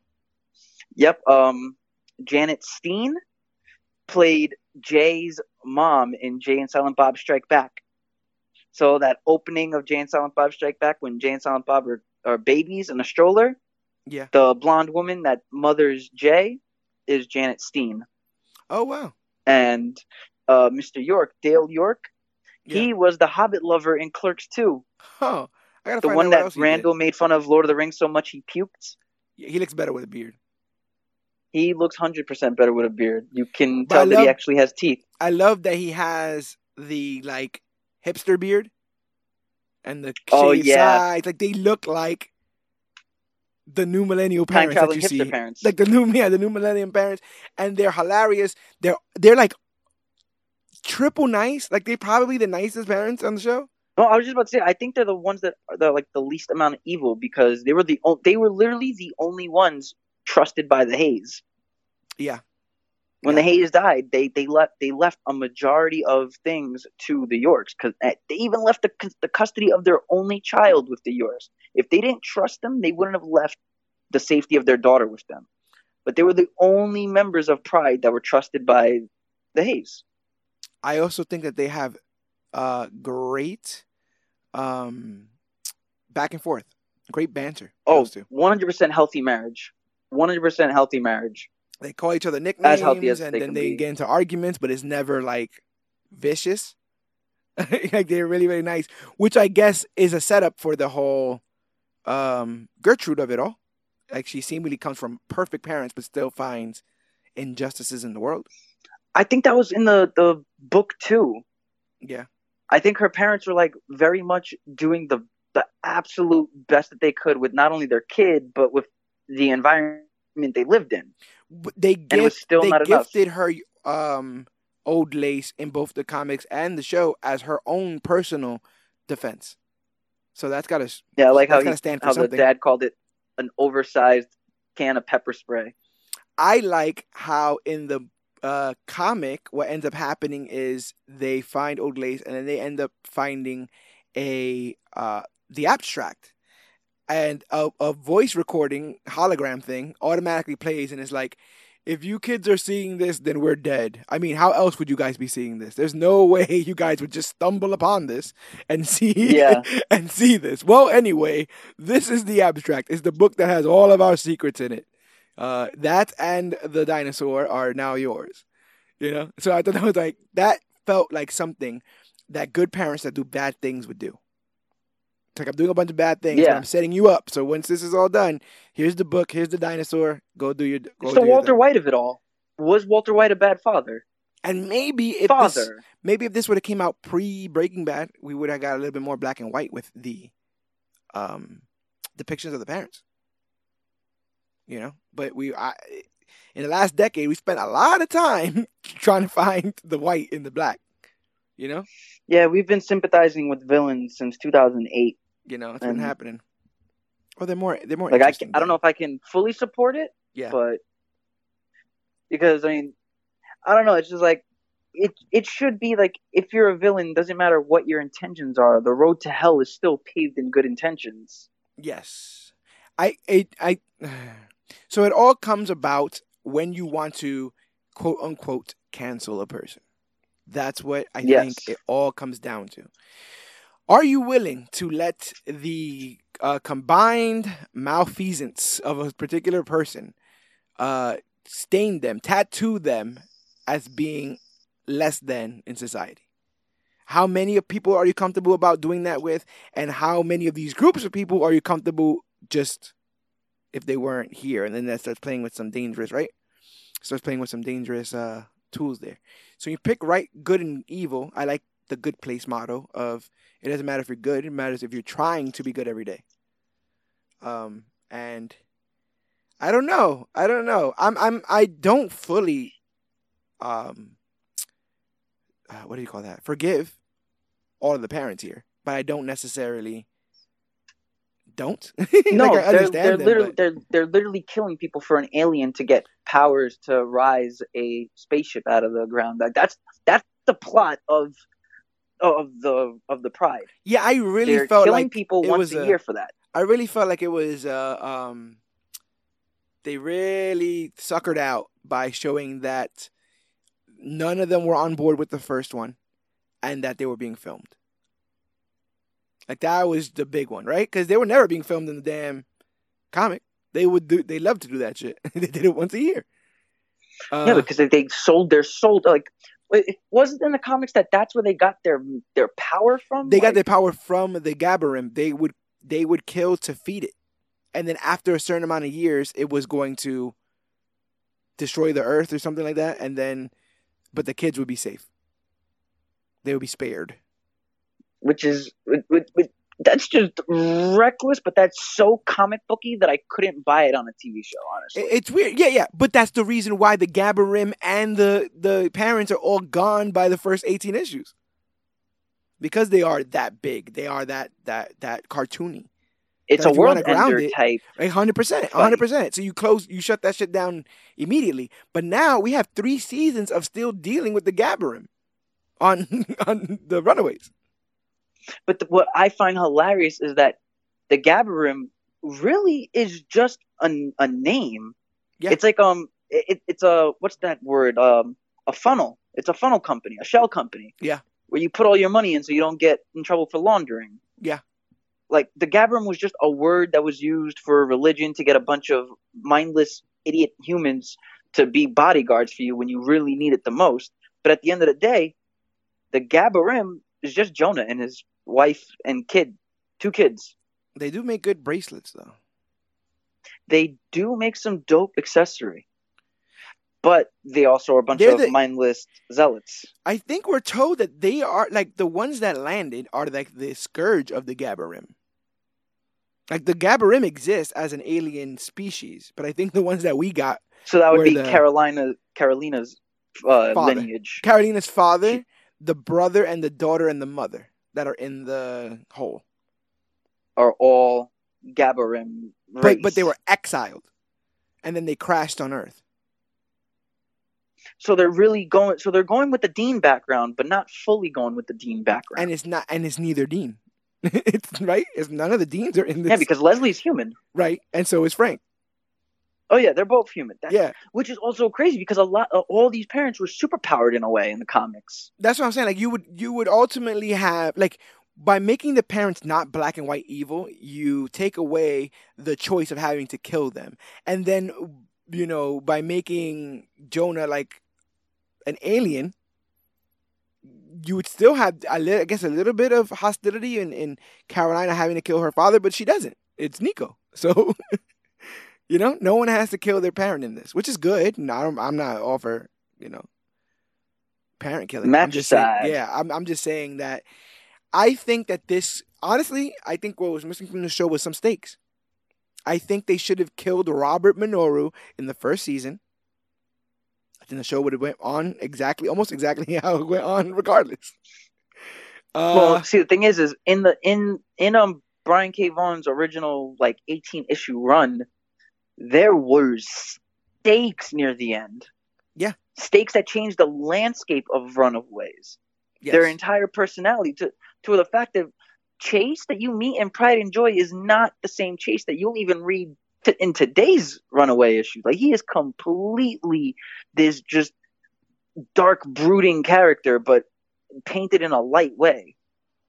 Yeah, because they're kids that had to deal with so much and never took a break. From the second they found out that their parents were evil murderers, it's like they were on level 10 the rest of the way. And I also felt it was almost kind of clear that some of those parents were going to kill their kids once they caught them. So no, 100%. That's not, yeah, that's not great.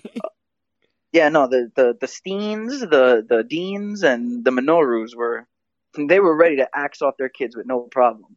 It's like, all right, well, then I guess then we're going to be the ones getting saved by the Gaborim, not yous. There you go. So your boy Alex goes to go work for Darius, make some money. He gets comfy with Darius' sister-in-law, Livy. Oh, it's just a side plot. Who, honestly, I swear to God, she looks like a young Janet Jackson. I was waiting for him to walk in on them. I thought that's what that whole situation was set up for. But she doesn't. He doesn't. She braids his hair. I think they do it. They do it. No, they implied that they did it. I think they do it, yeah. Eventually, Darius turns Alex in, and he's killed by Alex's mother to tie up loose ends. What do you think about that? That was the scene. I couldn't even look at my Kindle. Why? I had my face in the ceiling because I felt so bad. Oh, for Darius? I'm like, nah. Not only are you gonna gun this man down mid-sentence so matter-of-factly, but now you're gonna give me a no audible slow motion scene of the wife catching this. Yeah. Like, oh, I got flashbacks to that scene from Umbrella Academy with the agent. When This Year's Love. Yeah. I was like, oh man. Basically. And then I'll tell you that off air. So The Carolina, Lena confides in Nico that her dad killed Nico's sister. Something that Nico will never forgive, especially given that Carolina, Lena, has been secretly meeting that killer dad for some quality time. Well, this is what also pisses me off. It's like I feel like the show is letting Carolina get away with so much more than what they're letting Alex get away with. Because Alex when they get on him for the job, and they're like, "Where are you going?" Oh, that's not suspicious. Yo, it was so. And it's like, "Where's Carolina?" "Oh, I'm right here. I just went out for a walk for 5 hours in the middle of the day." And okay, no problem. See you later. Have fun. Make sure you don't get too much sun. Right. Like, or the fact that Alex knew that Amy came to him about the encryption and she just needed help cracking it, and then the next thing he knows, she's dead, so he doesn't think that that's a coincidence, giving the information of his parents. Right. That completely changes the relationship between Nico and Alex. They're not even friends anymore because of that. But Carolina says, "Oh daughter, no, I know the guy, yeah, and I'm related to him. He's my father. We actually hang out. He's training me, right. And they're still kissing. And I love you. I thought I was never gonna see you again." I'm like, "Yo, what are you doing to this poor guy?" I'm the light to your darkness away from being like, you know what, he shows her, Papa Alien, shows her that he crashed at the dig site when landing on Earth, and that members of his alien family are still trapped at the bottom. The parents are still looking for their kids, except for the newly resurrected Victor Stein, who's in stasis as he helps Jonah build a new sacrifice box. Molly tries crime fighting and meets Topher, an alien rock addict who is injured during a fight with the Runaways. You want to briefly talk about the differences in the Topher plot?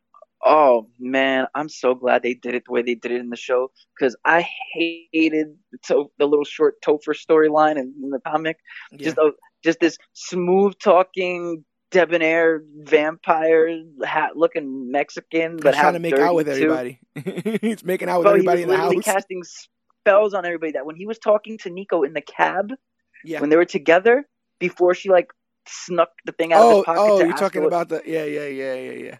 When he was when he knew Wiccan stuff to get her, I guess I misjudged you. I'm like, oh shit, are they about to drop the whole vampire hypnotizing bullshit here? Is he really about to make out with everybody? And then they dropped it where it's like this whole drug type thing. I'm like, damn. Another big change is, if I'm not mistaken, they bring him in Topher to flirt with who? Is it Nico or Carolina? In the show or in the comic? Both of them. But somebody gets him first. I think it's Nico. No, yeah, he kisses Nico first. Like, he straight up kisses her. Caroline kisses him. Okay. Because he's using his hypno spell or what. That I know vampires, I think their lore is they produce pheromones for human females. What did they call it in True Blood? Glamoring. There you go. I'll make it glamour. So, yeah. They tried Topher. Yeah, so they made him a vampire in the comic, and it was just so weird that I don't know. Like, I can buy it because it's like I have a Velociraptor, mutant parents, alien parents, kids fighting parents. Like, it's not like it was so far fetched that I couldn't buy it.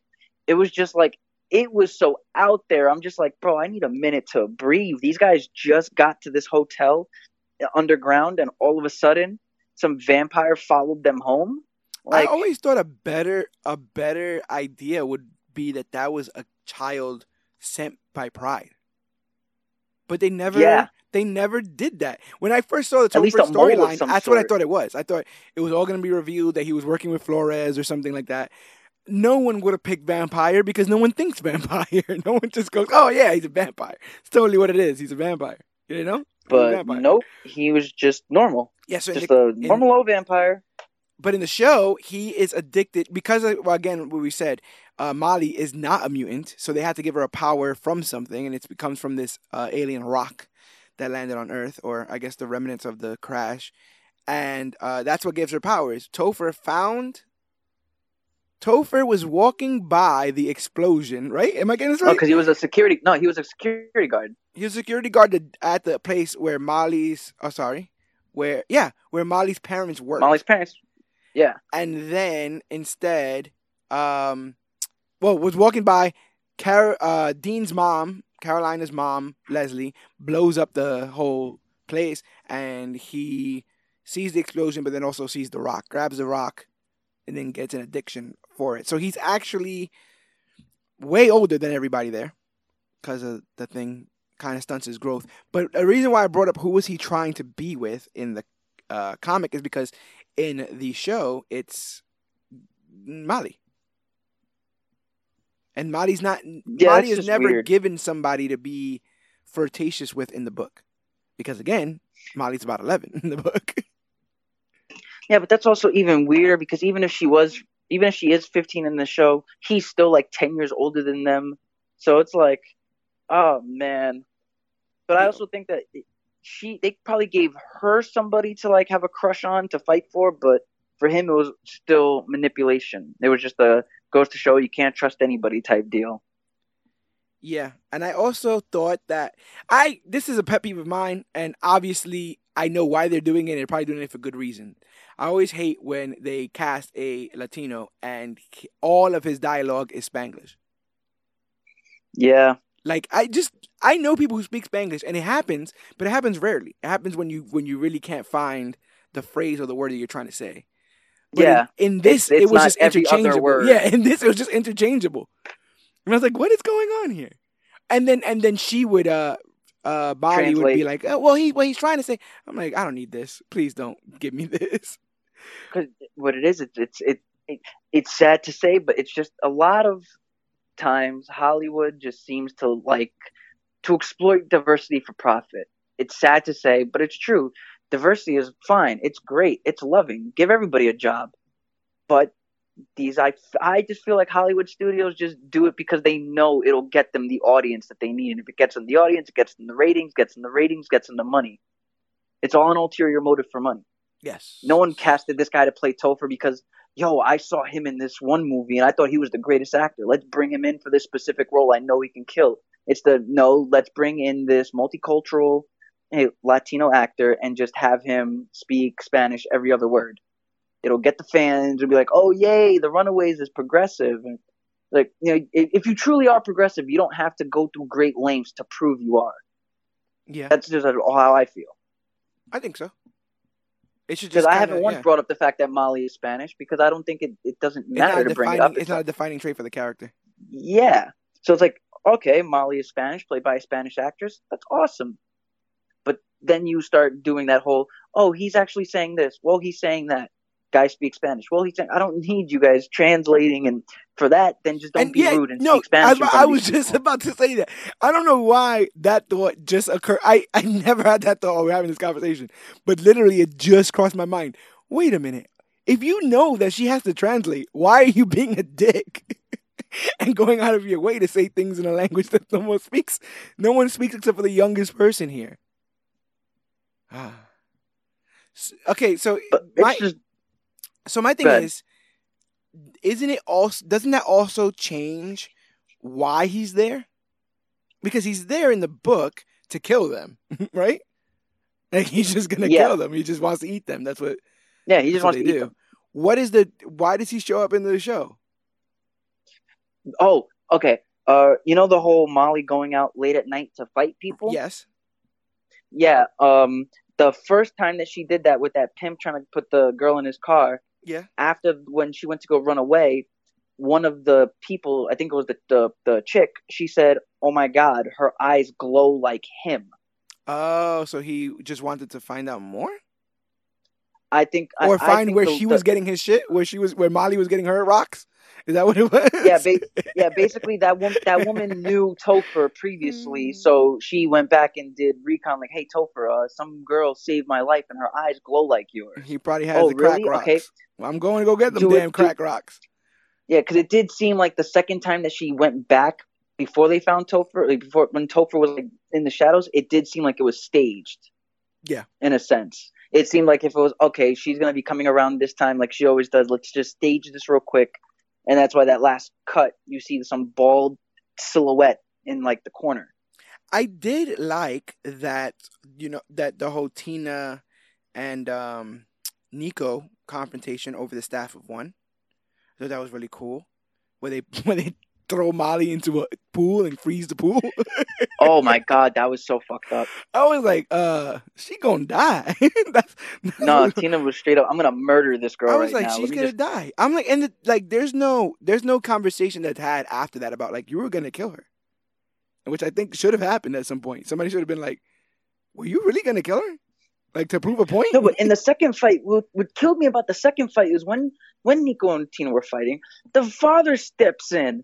And he straight up says like, "Listen, I stood by the last time, but I can't stand by this time." I'm like, all right, so are you gonna fight her? Are you gonna fight with your daughter against your wife? No, he goes and swings on his daughter. I'm like, yo, what's going on? It's ridiculous. Why are they going through great lengths to make this whole finale give us evil parents? And then she would go, they would hit the karate stance, but I've never seen Robert do anything. So I don't know if I'm supposed to be scared or what. You know, if he had done like a whole one shot ass whooping, then I probably would have been like, oh my god, he's gearing up for something crazy. But he never did. Robert is the funniest fucking person I've ever experienced in my life. This man makes absolutely no sense, and I just love it. When his wife, his heart's on his sleeve, Dan.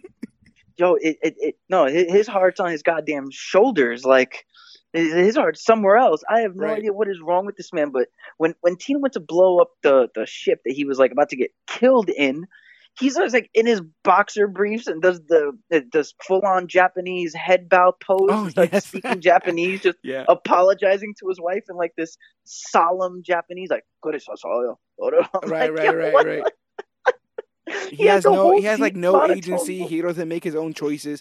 At one point, he actively comes up with technology that can hurt and hinder Jonah, sneaks attacks him, and is still taken out by two elderly women. For his, he saw the door was unlocked, so he came in. Is that all right? Like, oh my god! You know why I kept getting upset now I think about it? Because at several points I thought that he was dead. I thought that Alex's dad should have been dead. You know, like, so dragging a body on the floor into a room and closing the door is no longer code for death. That could also just mean he's knocked out. Listen, the last I saw of Robert is he was bleeding out of his neck from a giant gash from glass. Oh no, he's fine. He's just in the ER. I'll give you that update. Oh my god, he's in the ER. This poor bastard can't even die, right? No, they won't let him die. He's cursed to live on this mortal plane.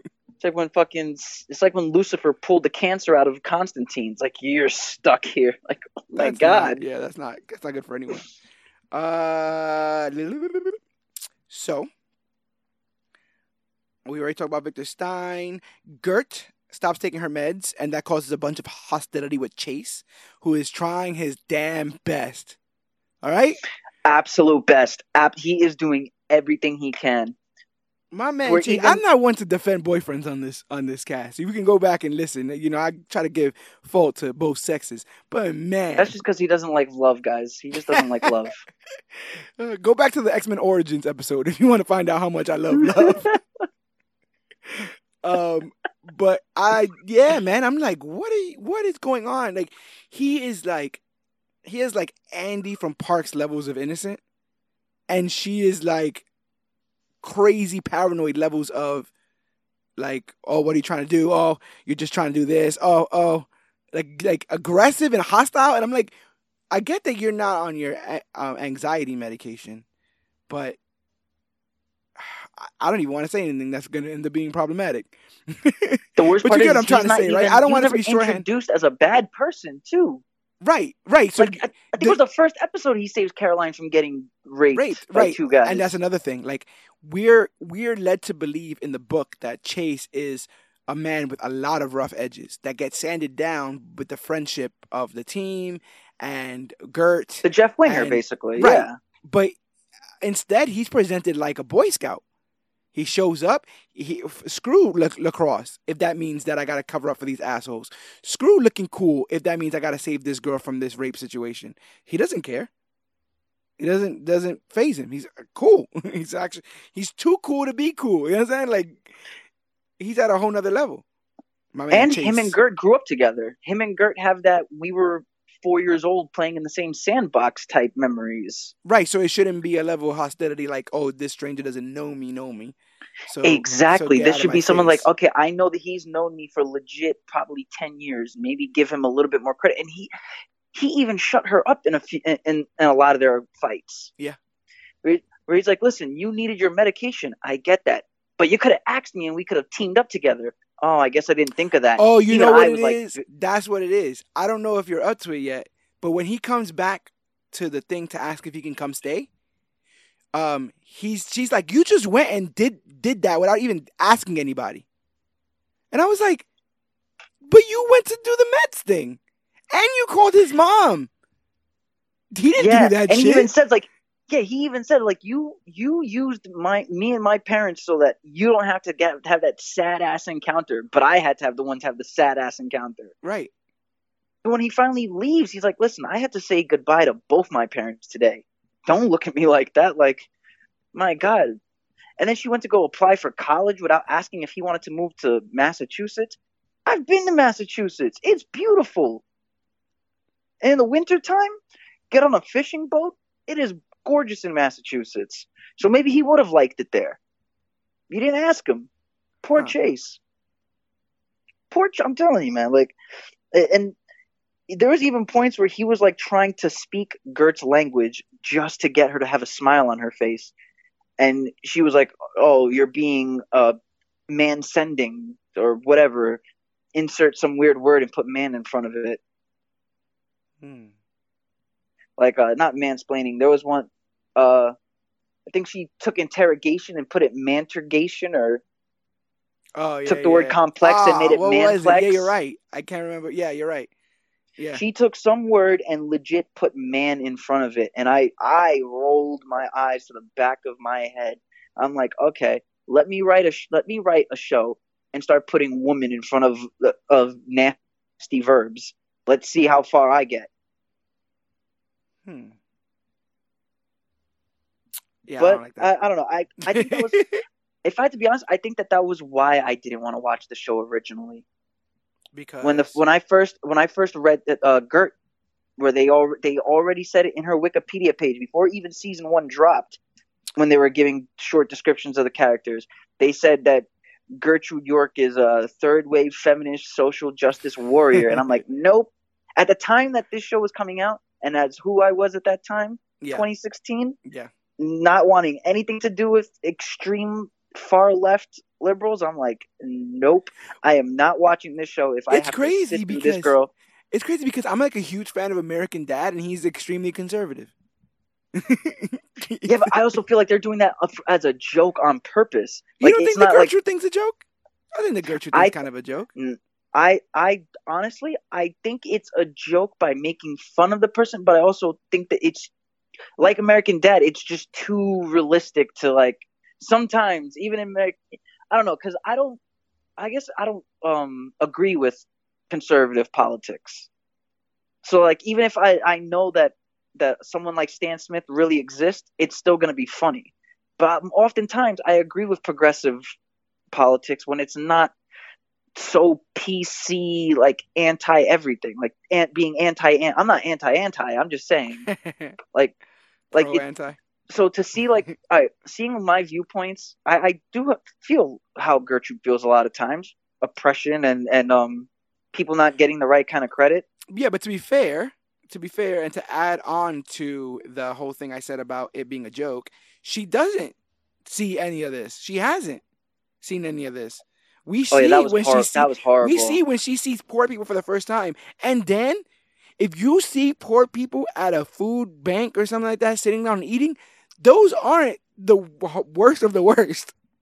She looked at those people. No, those and are was the like, ones that want their God. life better. Yeah, she looked at those people and was like, "Oh my God, I didn't know things got that bad." I was like, "Girl, look for the man with no pants on the train, digging corn out of his hair. That's the guy that you gonna have to. That's the one that you advocating for. That's the one that you're talking about." That girl would not be able to survive staying on the A train overnight. Just ride the A train or the E train overnight, and I don't mean just one cart. I mean every stop, go to another cart. Okay. Oh my God! Right. and I will be realistic. The E is probably the scariest train I ever rode past 12 o'clock. That the E is 100% the scariest train I ever rode past 12 o'clock, because there are some carts where they literally at a certain time the homeless people turn into houses where you can't even go into the cart because they have blankets up around the doors. They've created their own hotel. They've created their own little ramshackle where you got to go through the emergency exit. Bananas. And when you get in there, it just smells like piss and feet. Oh God, piss. God, you don't want to. Right, and Gertrude has never led that life. Nope. Because these are silver spoon kids that need to know what it feels like to live on the street. Yeah. But most of these kids have no idea what they're going through. No. They don't know how to like what's the word I'm looking for? They don't know how to sit down and assess. Fuck. We are literally staying in a rundown mansion that fell in the San Andreas Falls underground. Like, even in the show, they were talking about how they haven't had a decent meal because they're dumpster diving. Right. Or I saw when they were doing the whole Cheeto, they were eating crackers, and they had to give the crackers to Old Lace. Yep. Is this also the season where they poison Old Lace? It is, right? This is because they poison Old Lace in like the season finale. I was like, that's fucked up. No, they've been poisoning her all over time. They've been sending the drone over there and squirting. Yeah, but remember, that's also not Stacy. Yes, that's the alien. Yeah. But I was like, oh my God, am I gonna watch a dinosaur die by like gradual poisoning? That's fucked up. Chemical warfare, man. I think that is messed up. Oh dear. Yeah, See, I thought it was once when they finally showed that it was being dispersed. Like you just see him. But I felt like they were having issues with her prior to that. I felt like they were having issues with the dinosaur and Gert. But they might have been the meds thing. Then no, they were, because also it showed. Remember, there was a certain point where Dale brings up the fact that his wife wears her glasses. Like, I literally know your prescription. And that whole thing back and forth was amazing. That whole conversation back and forth. Yeah, it was like, really where she was like basically saying, "Are you trying to tell me that like I'm not smart and that I'm not capable of doing this?" She's like, "I put on contacts. Like, since when? Like, we married. Like, you can't just say you. Oh, I just. Where'd you get? No, it's like, where'd you get these contacts, by the way? Because we were spending every day with each other. Right. Like, I get boyfriend and girlfriend. You could be like, well, it's my business. But you got married with a kid. Like, what do you mean? Secret glasses, secret contacts. What are we doing here? Or even the daughter brought it up when she saw her mother. She's like, "When did you have time to get LASIK?" Yeah. It's like that is crazy. But yeah, so then you find out that that's her secret mission. Her secret mission this entire time was to build a drone to fly over. Oh, because now they're down. Now they're down with like killing their kids to get them. Like now they're down with like making weapons to get them. And but this is the funny thing, is because Victor was being taken over by Jonah, he didn't mean to make the weapons as powerful as he made them. That when he saw the specs with his son, he's like, "Wait a minute, did you do this? Who did this? I didn't do this." Yeah, it's like, yeah, I made these weapons, but not this powerful. And then he's like, "Wait, what the hell is happening?" I'm like, "Yo, what is going on right now?" Yeah, because the Pride and the Runaways are done with Jonah's crap, so they reunite again to take him down at the dig site. And that's where Nico stabs Jonah with the staff of one, seemingly killing him. But his essence, as well as the essence of all the family members trapped in that hole, go into various people at the dig site. And like you said, one of them, Jonah's, actually goes into Stein's. And what about that moment where the Steins have a romantic, passion-filled night, and then he wakes up the next day and he's like, what happened? I don't remember. Why is my lab messy? You know I don't like having a messy lab. Like, I was like, wow, man. I really believed in them for a second there. Too. I really believed in them in a second there. I was like, wow, they really getting back. They're really just finding the magic again. But nope. I was like, damn. That shit was crazy. And then I think that was like the last. Yeah, it was the last episode. That whole last episode, the split up. Leslie tries to close the church down. Finally realizing all of Jonah's deceit. But her husband, a foundation at the church, refuses and locks her away. He does this because this is basically all he has, right? Yeah. Like, she could tear this down and go on to do something else. But he now knows that the kid is not his. and all of it was kind of a sham, and she takes this, it'll be over. So instead, they lock her away into the crater because they say that she's like a non-believer now. And while she's locked away, it's revealed that she's pregnant. So there's that. Carolina is able to help save her from the compound. And we also have a nice quinceañera that takes place. What do you think about that? Party for Molly. It was nice. It was good. It was good. It was one of those moments that you need, especially like if you're gonna be kids in a whole like this kind of setting. I guess every once in a while you're gonna need a time to just unwind and take a breath. Yeah. And we didn't really get Molly that much argues in the that comics. Yeah, Molly argues that they almost never get to just relax. Yeah, which I can understand. So when she especially if it's the poor girl's birthday and she could literally kick the crap out of all of you, you better give her a birthday. Right. So she gets her birthday. When they save Carolina from the hospital, when Carolina saves Leslie from the church, they bring her to the hostel. I was very surprised by that. I was like, this is a no adults zone, kind of thing. But it's showing you how far everybody's gone. But it's also, they were also right. Like, yeah, whatever she did in the past, she's still carrying an innocent life in her stomach. But she also was down to kill kids once a year, though. She was sleeping up with that alien man who was flaking a lot. See, this is where it gets a little tricky to try and be sympathetic and see from their perspective. Like, did they truly know what was going on, or did they not know what was going on? I also feel like these Gabarin people are so nefarious that they could concoct a plan in which Leslie shows up in front of the hostel acting like she's pregnant, and then they get them.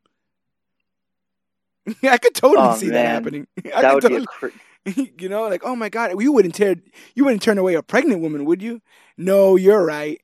Freeze, everybody now. And then it's a wrap. I'm leaving out all of the crooked cop stuff. Would you like to talk about the crooked cop stuff? I mean, I don't know if it's important per se. You understand what I'm saying? That's my whole thing on this. I feel like it's only important if you don't. It's important not to mention it if you don't want to spoil things for people that want to see the show. But anybody that's gotten 2 hours into this podcast has already had most of the major shit spoiled. So right, and so you guys, you know that they have cops on the payroll, but ultimately they just have like another cop on the payroll.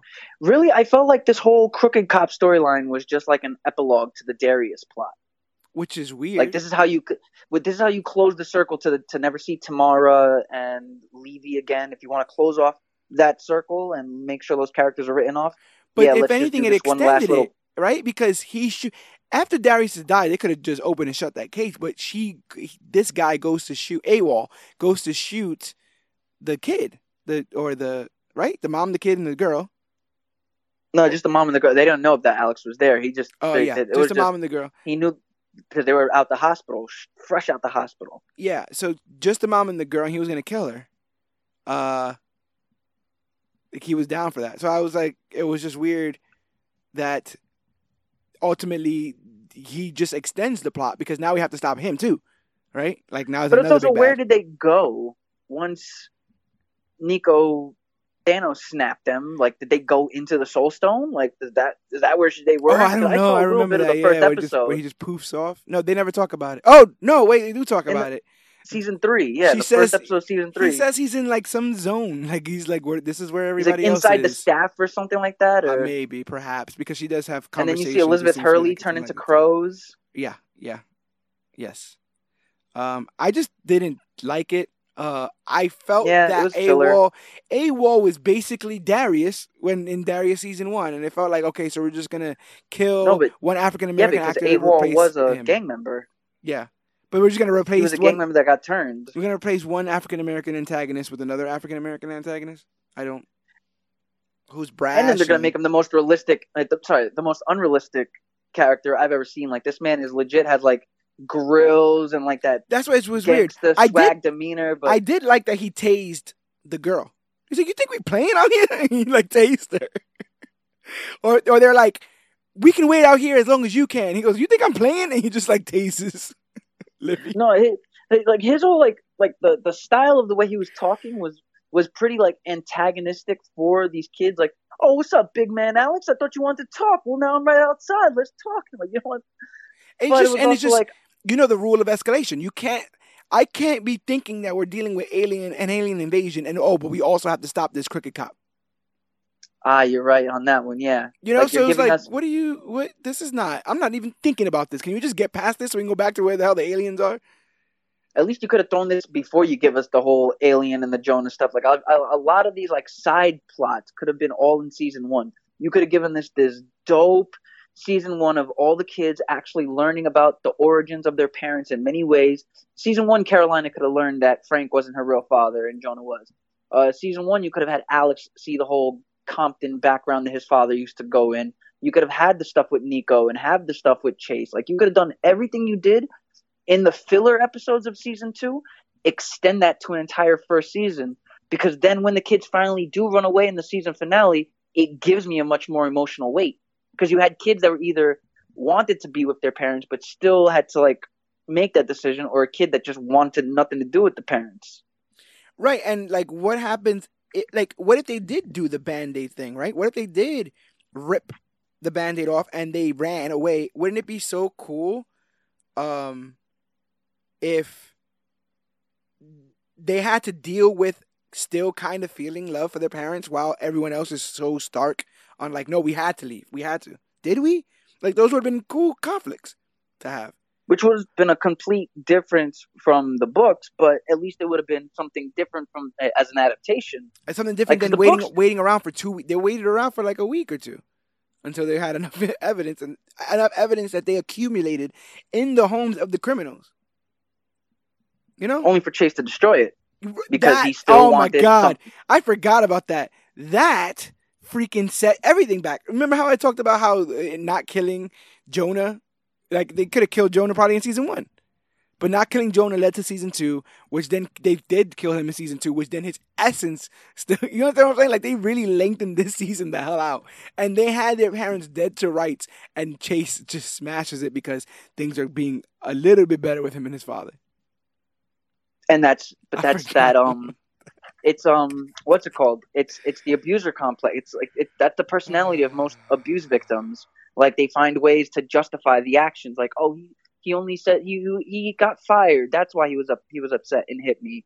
Or, oh, his mom died, so he was drinking, and that's why he got upset and hit me. Like, you make excuses for your abusers because you truly love them. I just think it sounds more like there's stakes on the line. Like, I gotta go home. You know, like not I should stay because I love them. I have to go home. You know, like, I have to leave the safety of where I'm at and plunge myself into the toxicity because I love that person. That feels more dramatic than just saying, well, you know, I'm already here. He's not that mean. And then just kind of sticking around. But it was also, I think the computer got destroyed during the time where his father was having the brain tumor. Yes. So that was also another thing that would help the judgment. It's like, well, I mean, if I know my father's about to die at any moment because he has a brain tumor, I'm going to want to make his last moments with him. You know, I don't want to remember for the rest of my life me fighting with my father until he dies. Yeah. But no one would want that. Maybe he shouldn't have killed those people. You know, maybe Pride should have never have killed those people. And if they would have never have killed those people all those years ago, who knows? Maybe they would have been killed. Yeah. Oh, yeah. Kill or be killed. That's the other thing that Alex is mad down for. It's kill or be killed, bro. Oh, my God. Molly, the only one that doesn't want to kill. I love this show sometimes. There's moments in this show where I'm just like, damn, I'm really feel like a little kid, like, marking out. Like, damn, you're getting me. Sometimes it's like, all right, you're a little boring. I got to check my phone. Got to look at the sky. Right. Well, when the music starts to play, that's when I kind of look around. I love this score. I'm just gonna say it right now. I'm a fan of the like the angelic vocalization type score where you hear that. That one, like it felt California. It did lackadaisical. Like, everyone should be chilling, but there's something evil going on underneath. Also, I love these, like, like transition shots of like Oh, the California opening? where you get like, well, no, even in the show, Oh, they go to cut to another scene and you get like this stretch of highway with palm trees or the San Andreas Falls and shit like that. the Like, opening is masterfully done as well. Like you see the dinosaur in the pool is supposed to resemble old lace. You see like a piece of graffiti with somebody with metal hands, kind of like the Fistigons. You see which is dope that they put that in the show too. yeah, Like yeah, you see, like almost every time you see someone making a mural. yeah. There's also like they go like on a garden, like not a garden, a front yard, but the tiles on the floor look like the staff of one, like there's a circle and a line. So there's like a bunch of like little hints and stuff. The symbols of the Church of Gabarim and stuff like that. So Oh yeah, on like the skate park or like, where you yeah, see someone doing a kickflip and you see the symbol. Yeah, yeah. it's this is if The it wasn't the for world's Doom created. Patrol, The world's created. They yeah, exist in it's it. the Yeah. Doom Patrol opening because any opening that gives me stuff like that, man, it's hard to not at least be sold by their presentation.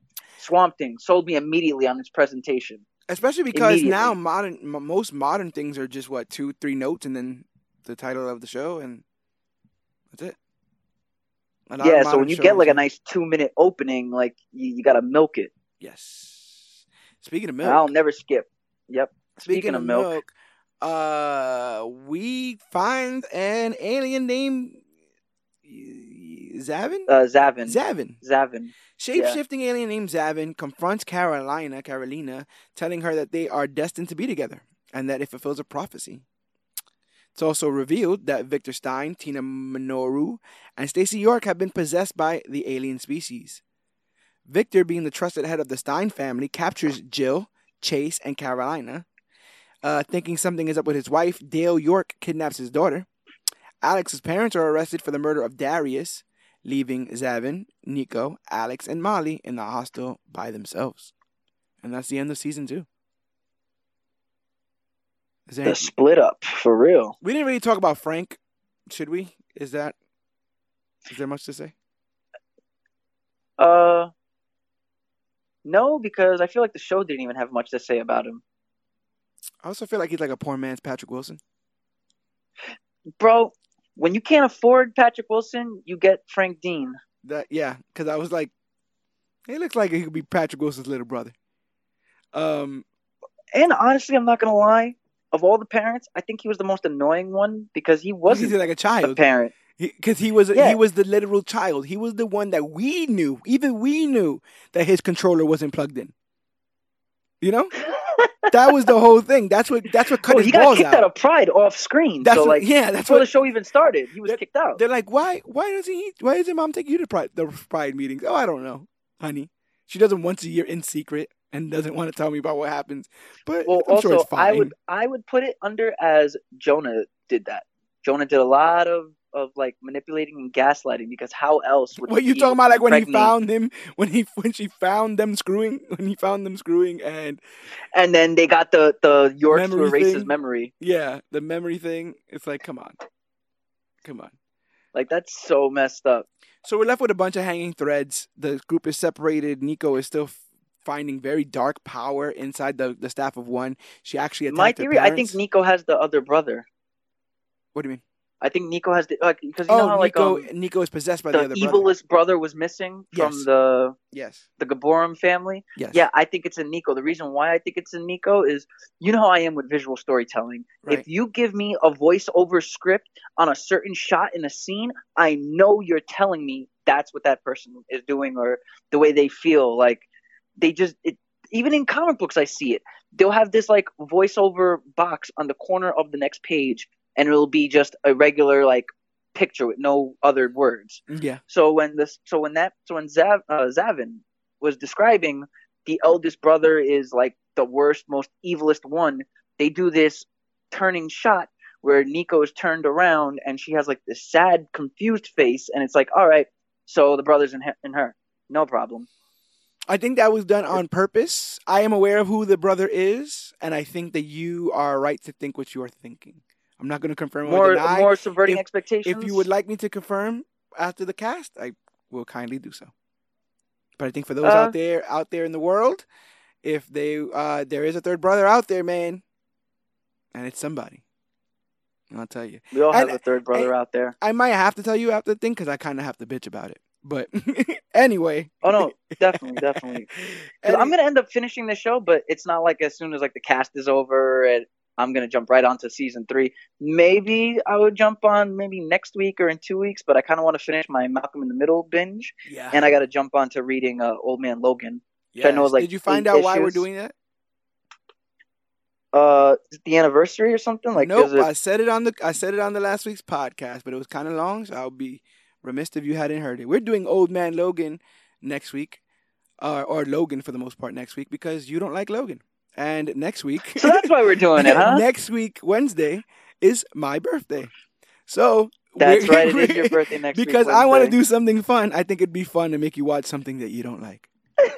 And that's what we're gonna do next week for the Major Issues podcast. We're gonna watch Logan because Dan hates Logan. Everybody. Oh my God! Happy birthday to you. Well, there you go. And happy birthday to Professor X, because he's gonna get something. He's gonna get a gift in that movie. Oh man! Fuck it.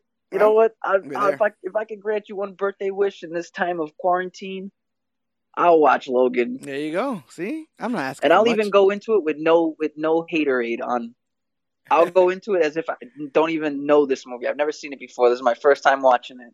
Well, here's the thing. If for some odd reason this was a one-off that you guys were listening to this podcast, however you found it, first of all, I want to say thank you. But second of all, if you don't subscribe, if you don't check to see where you got this from, if you don't go to the various places this podcast is posted, you won't be here next week to hear Dan talk about how much he loves Logan.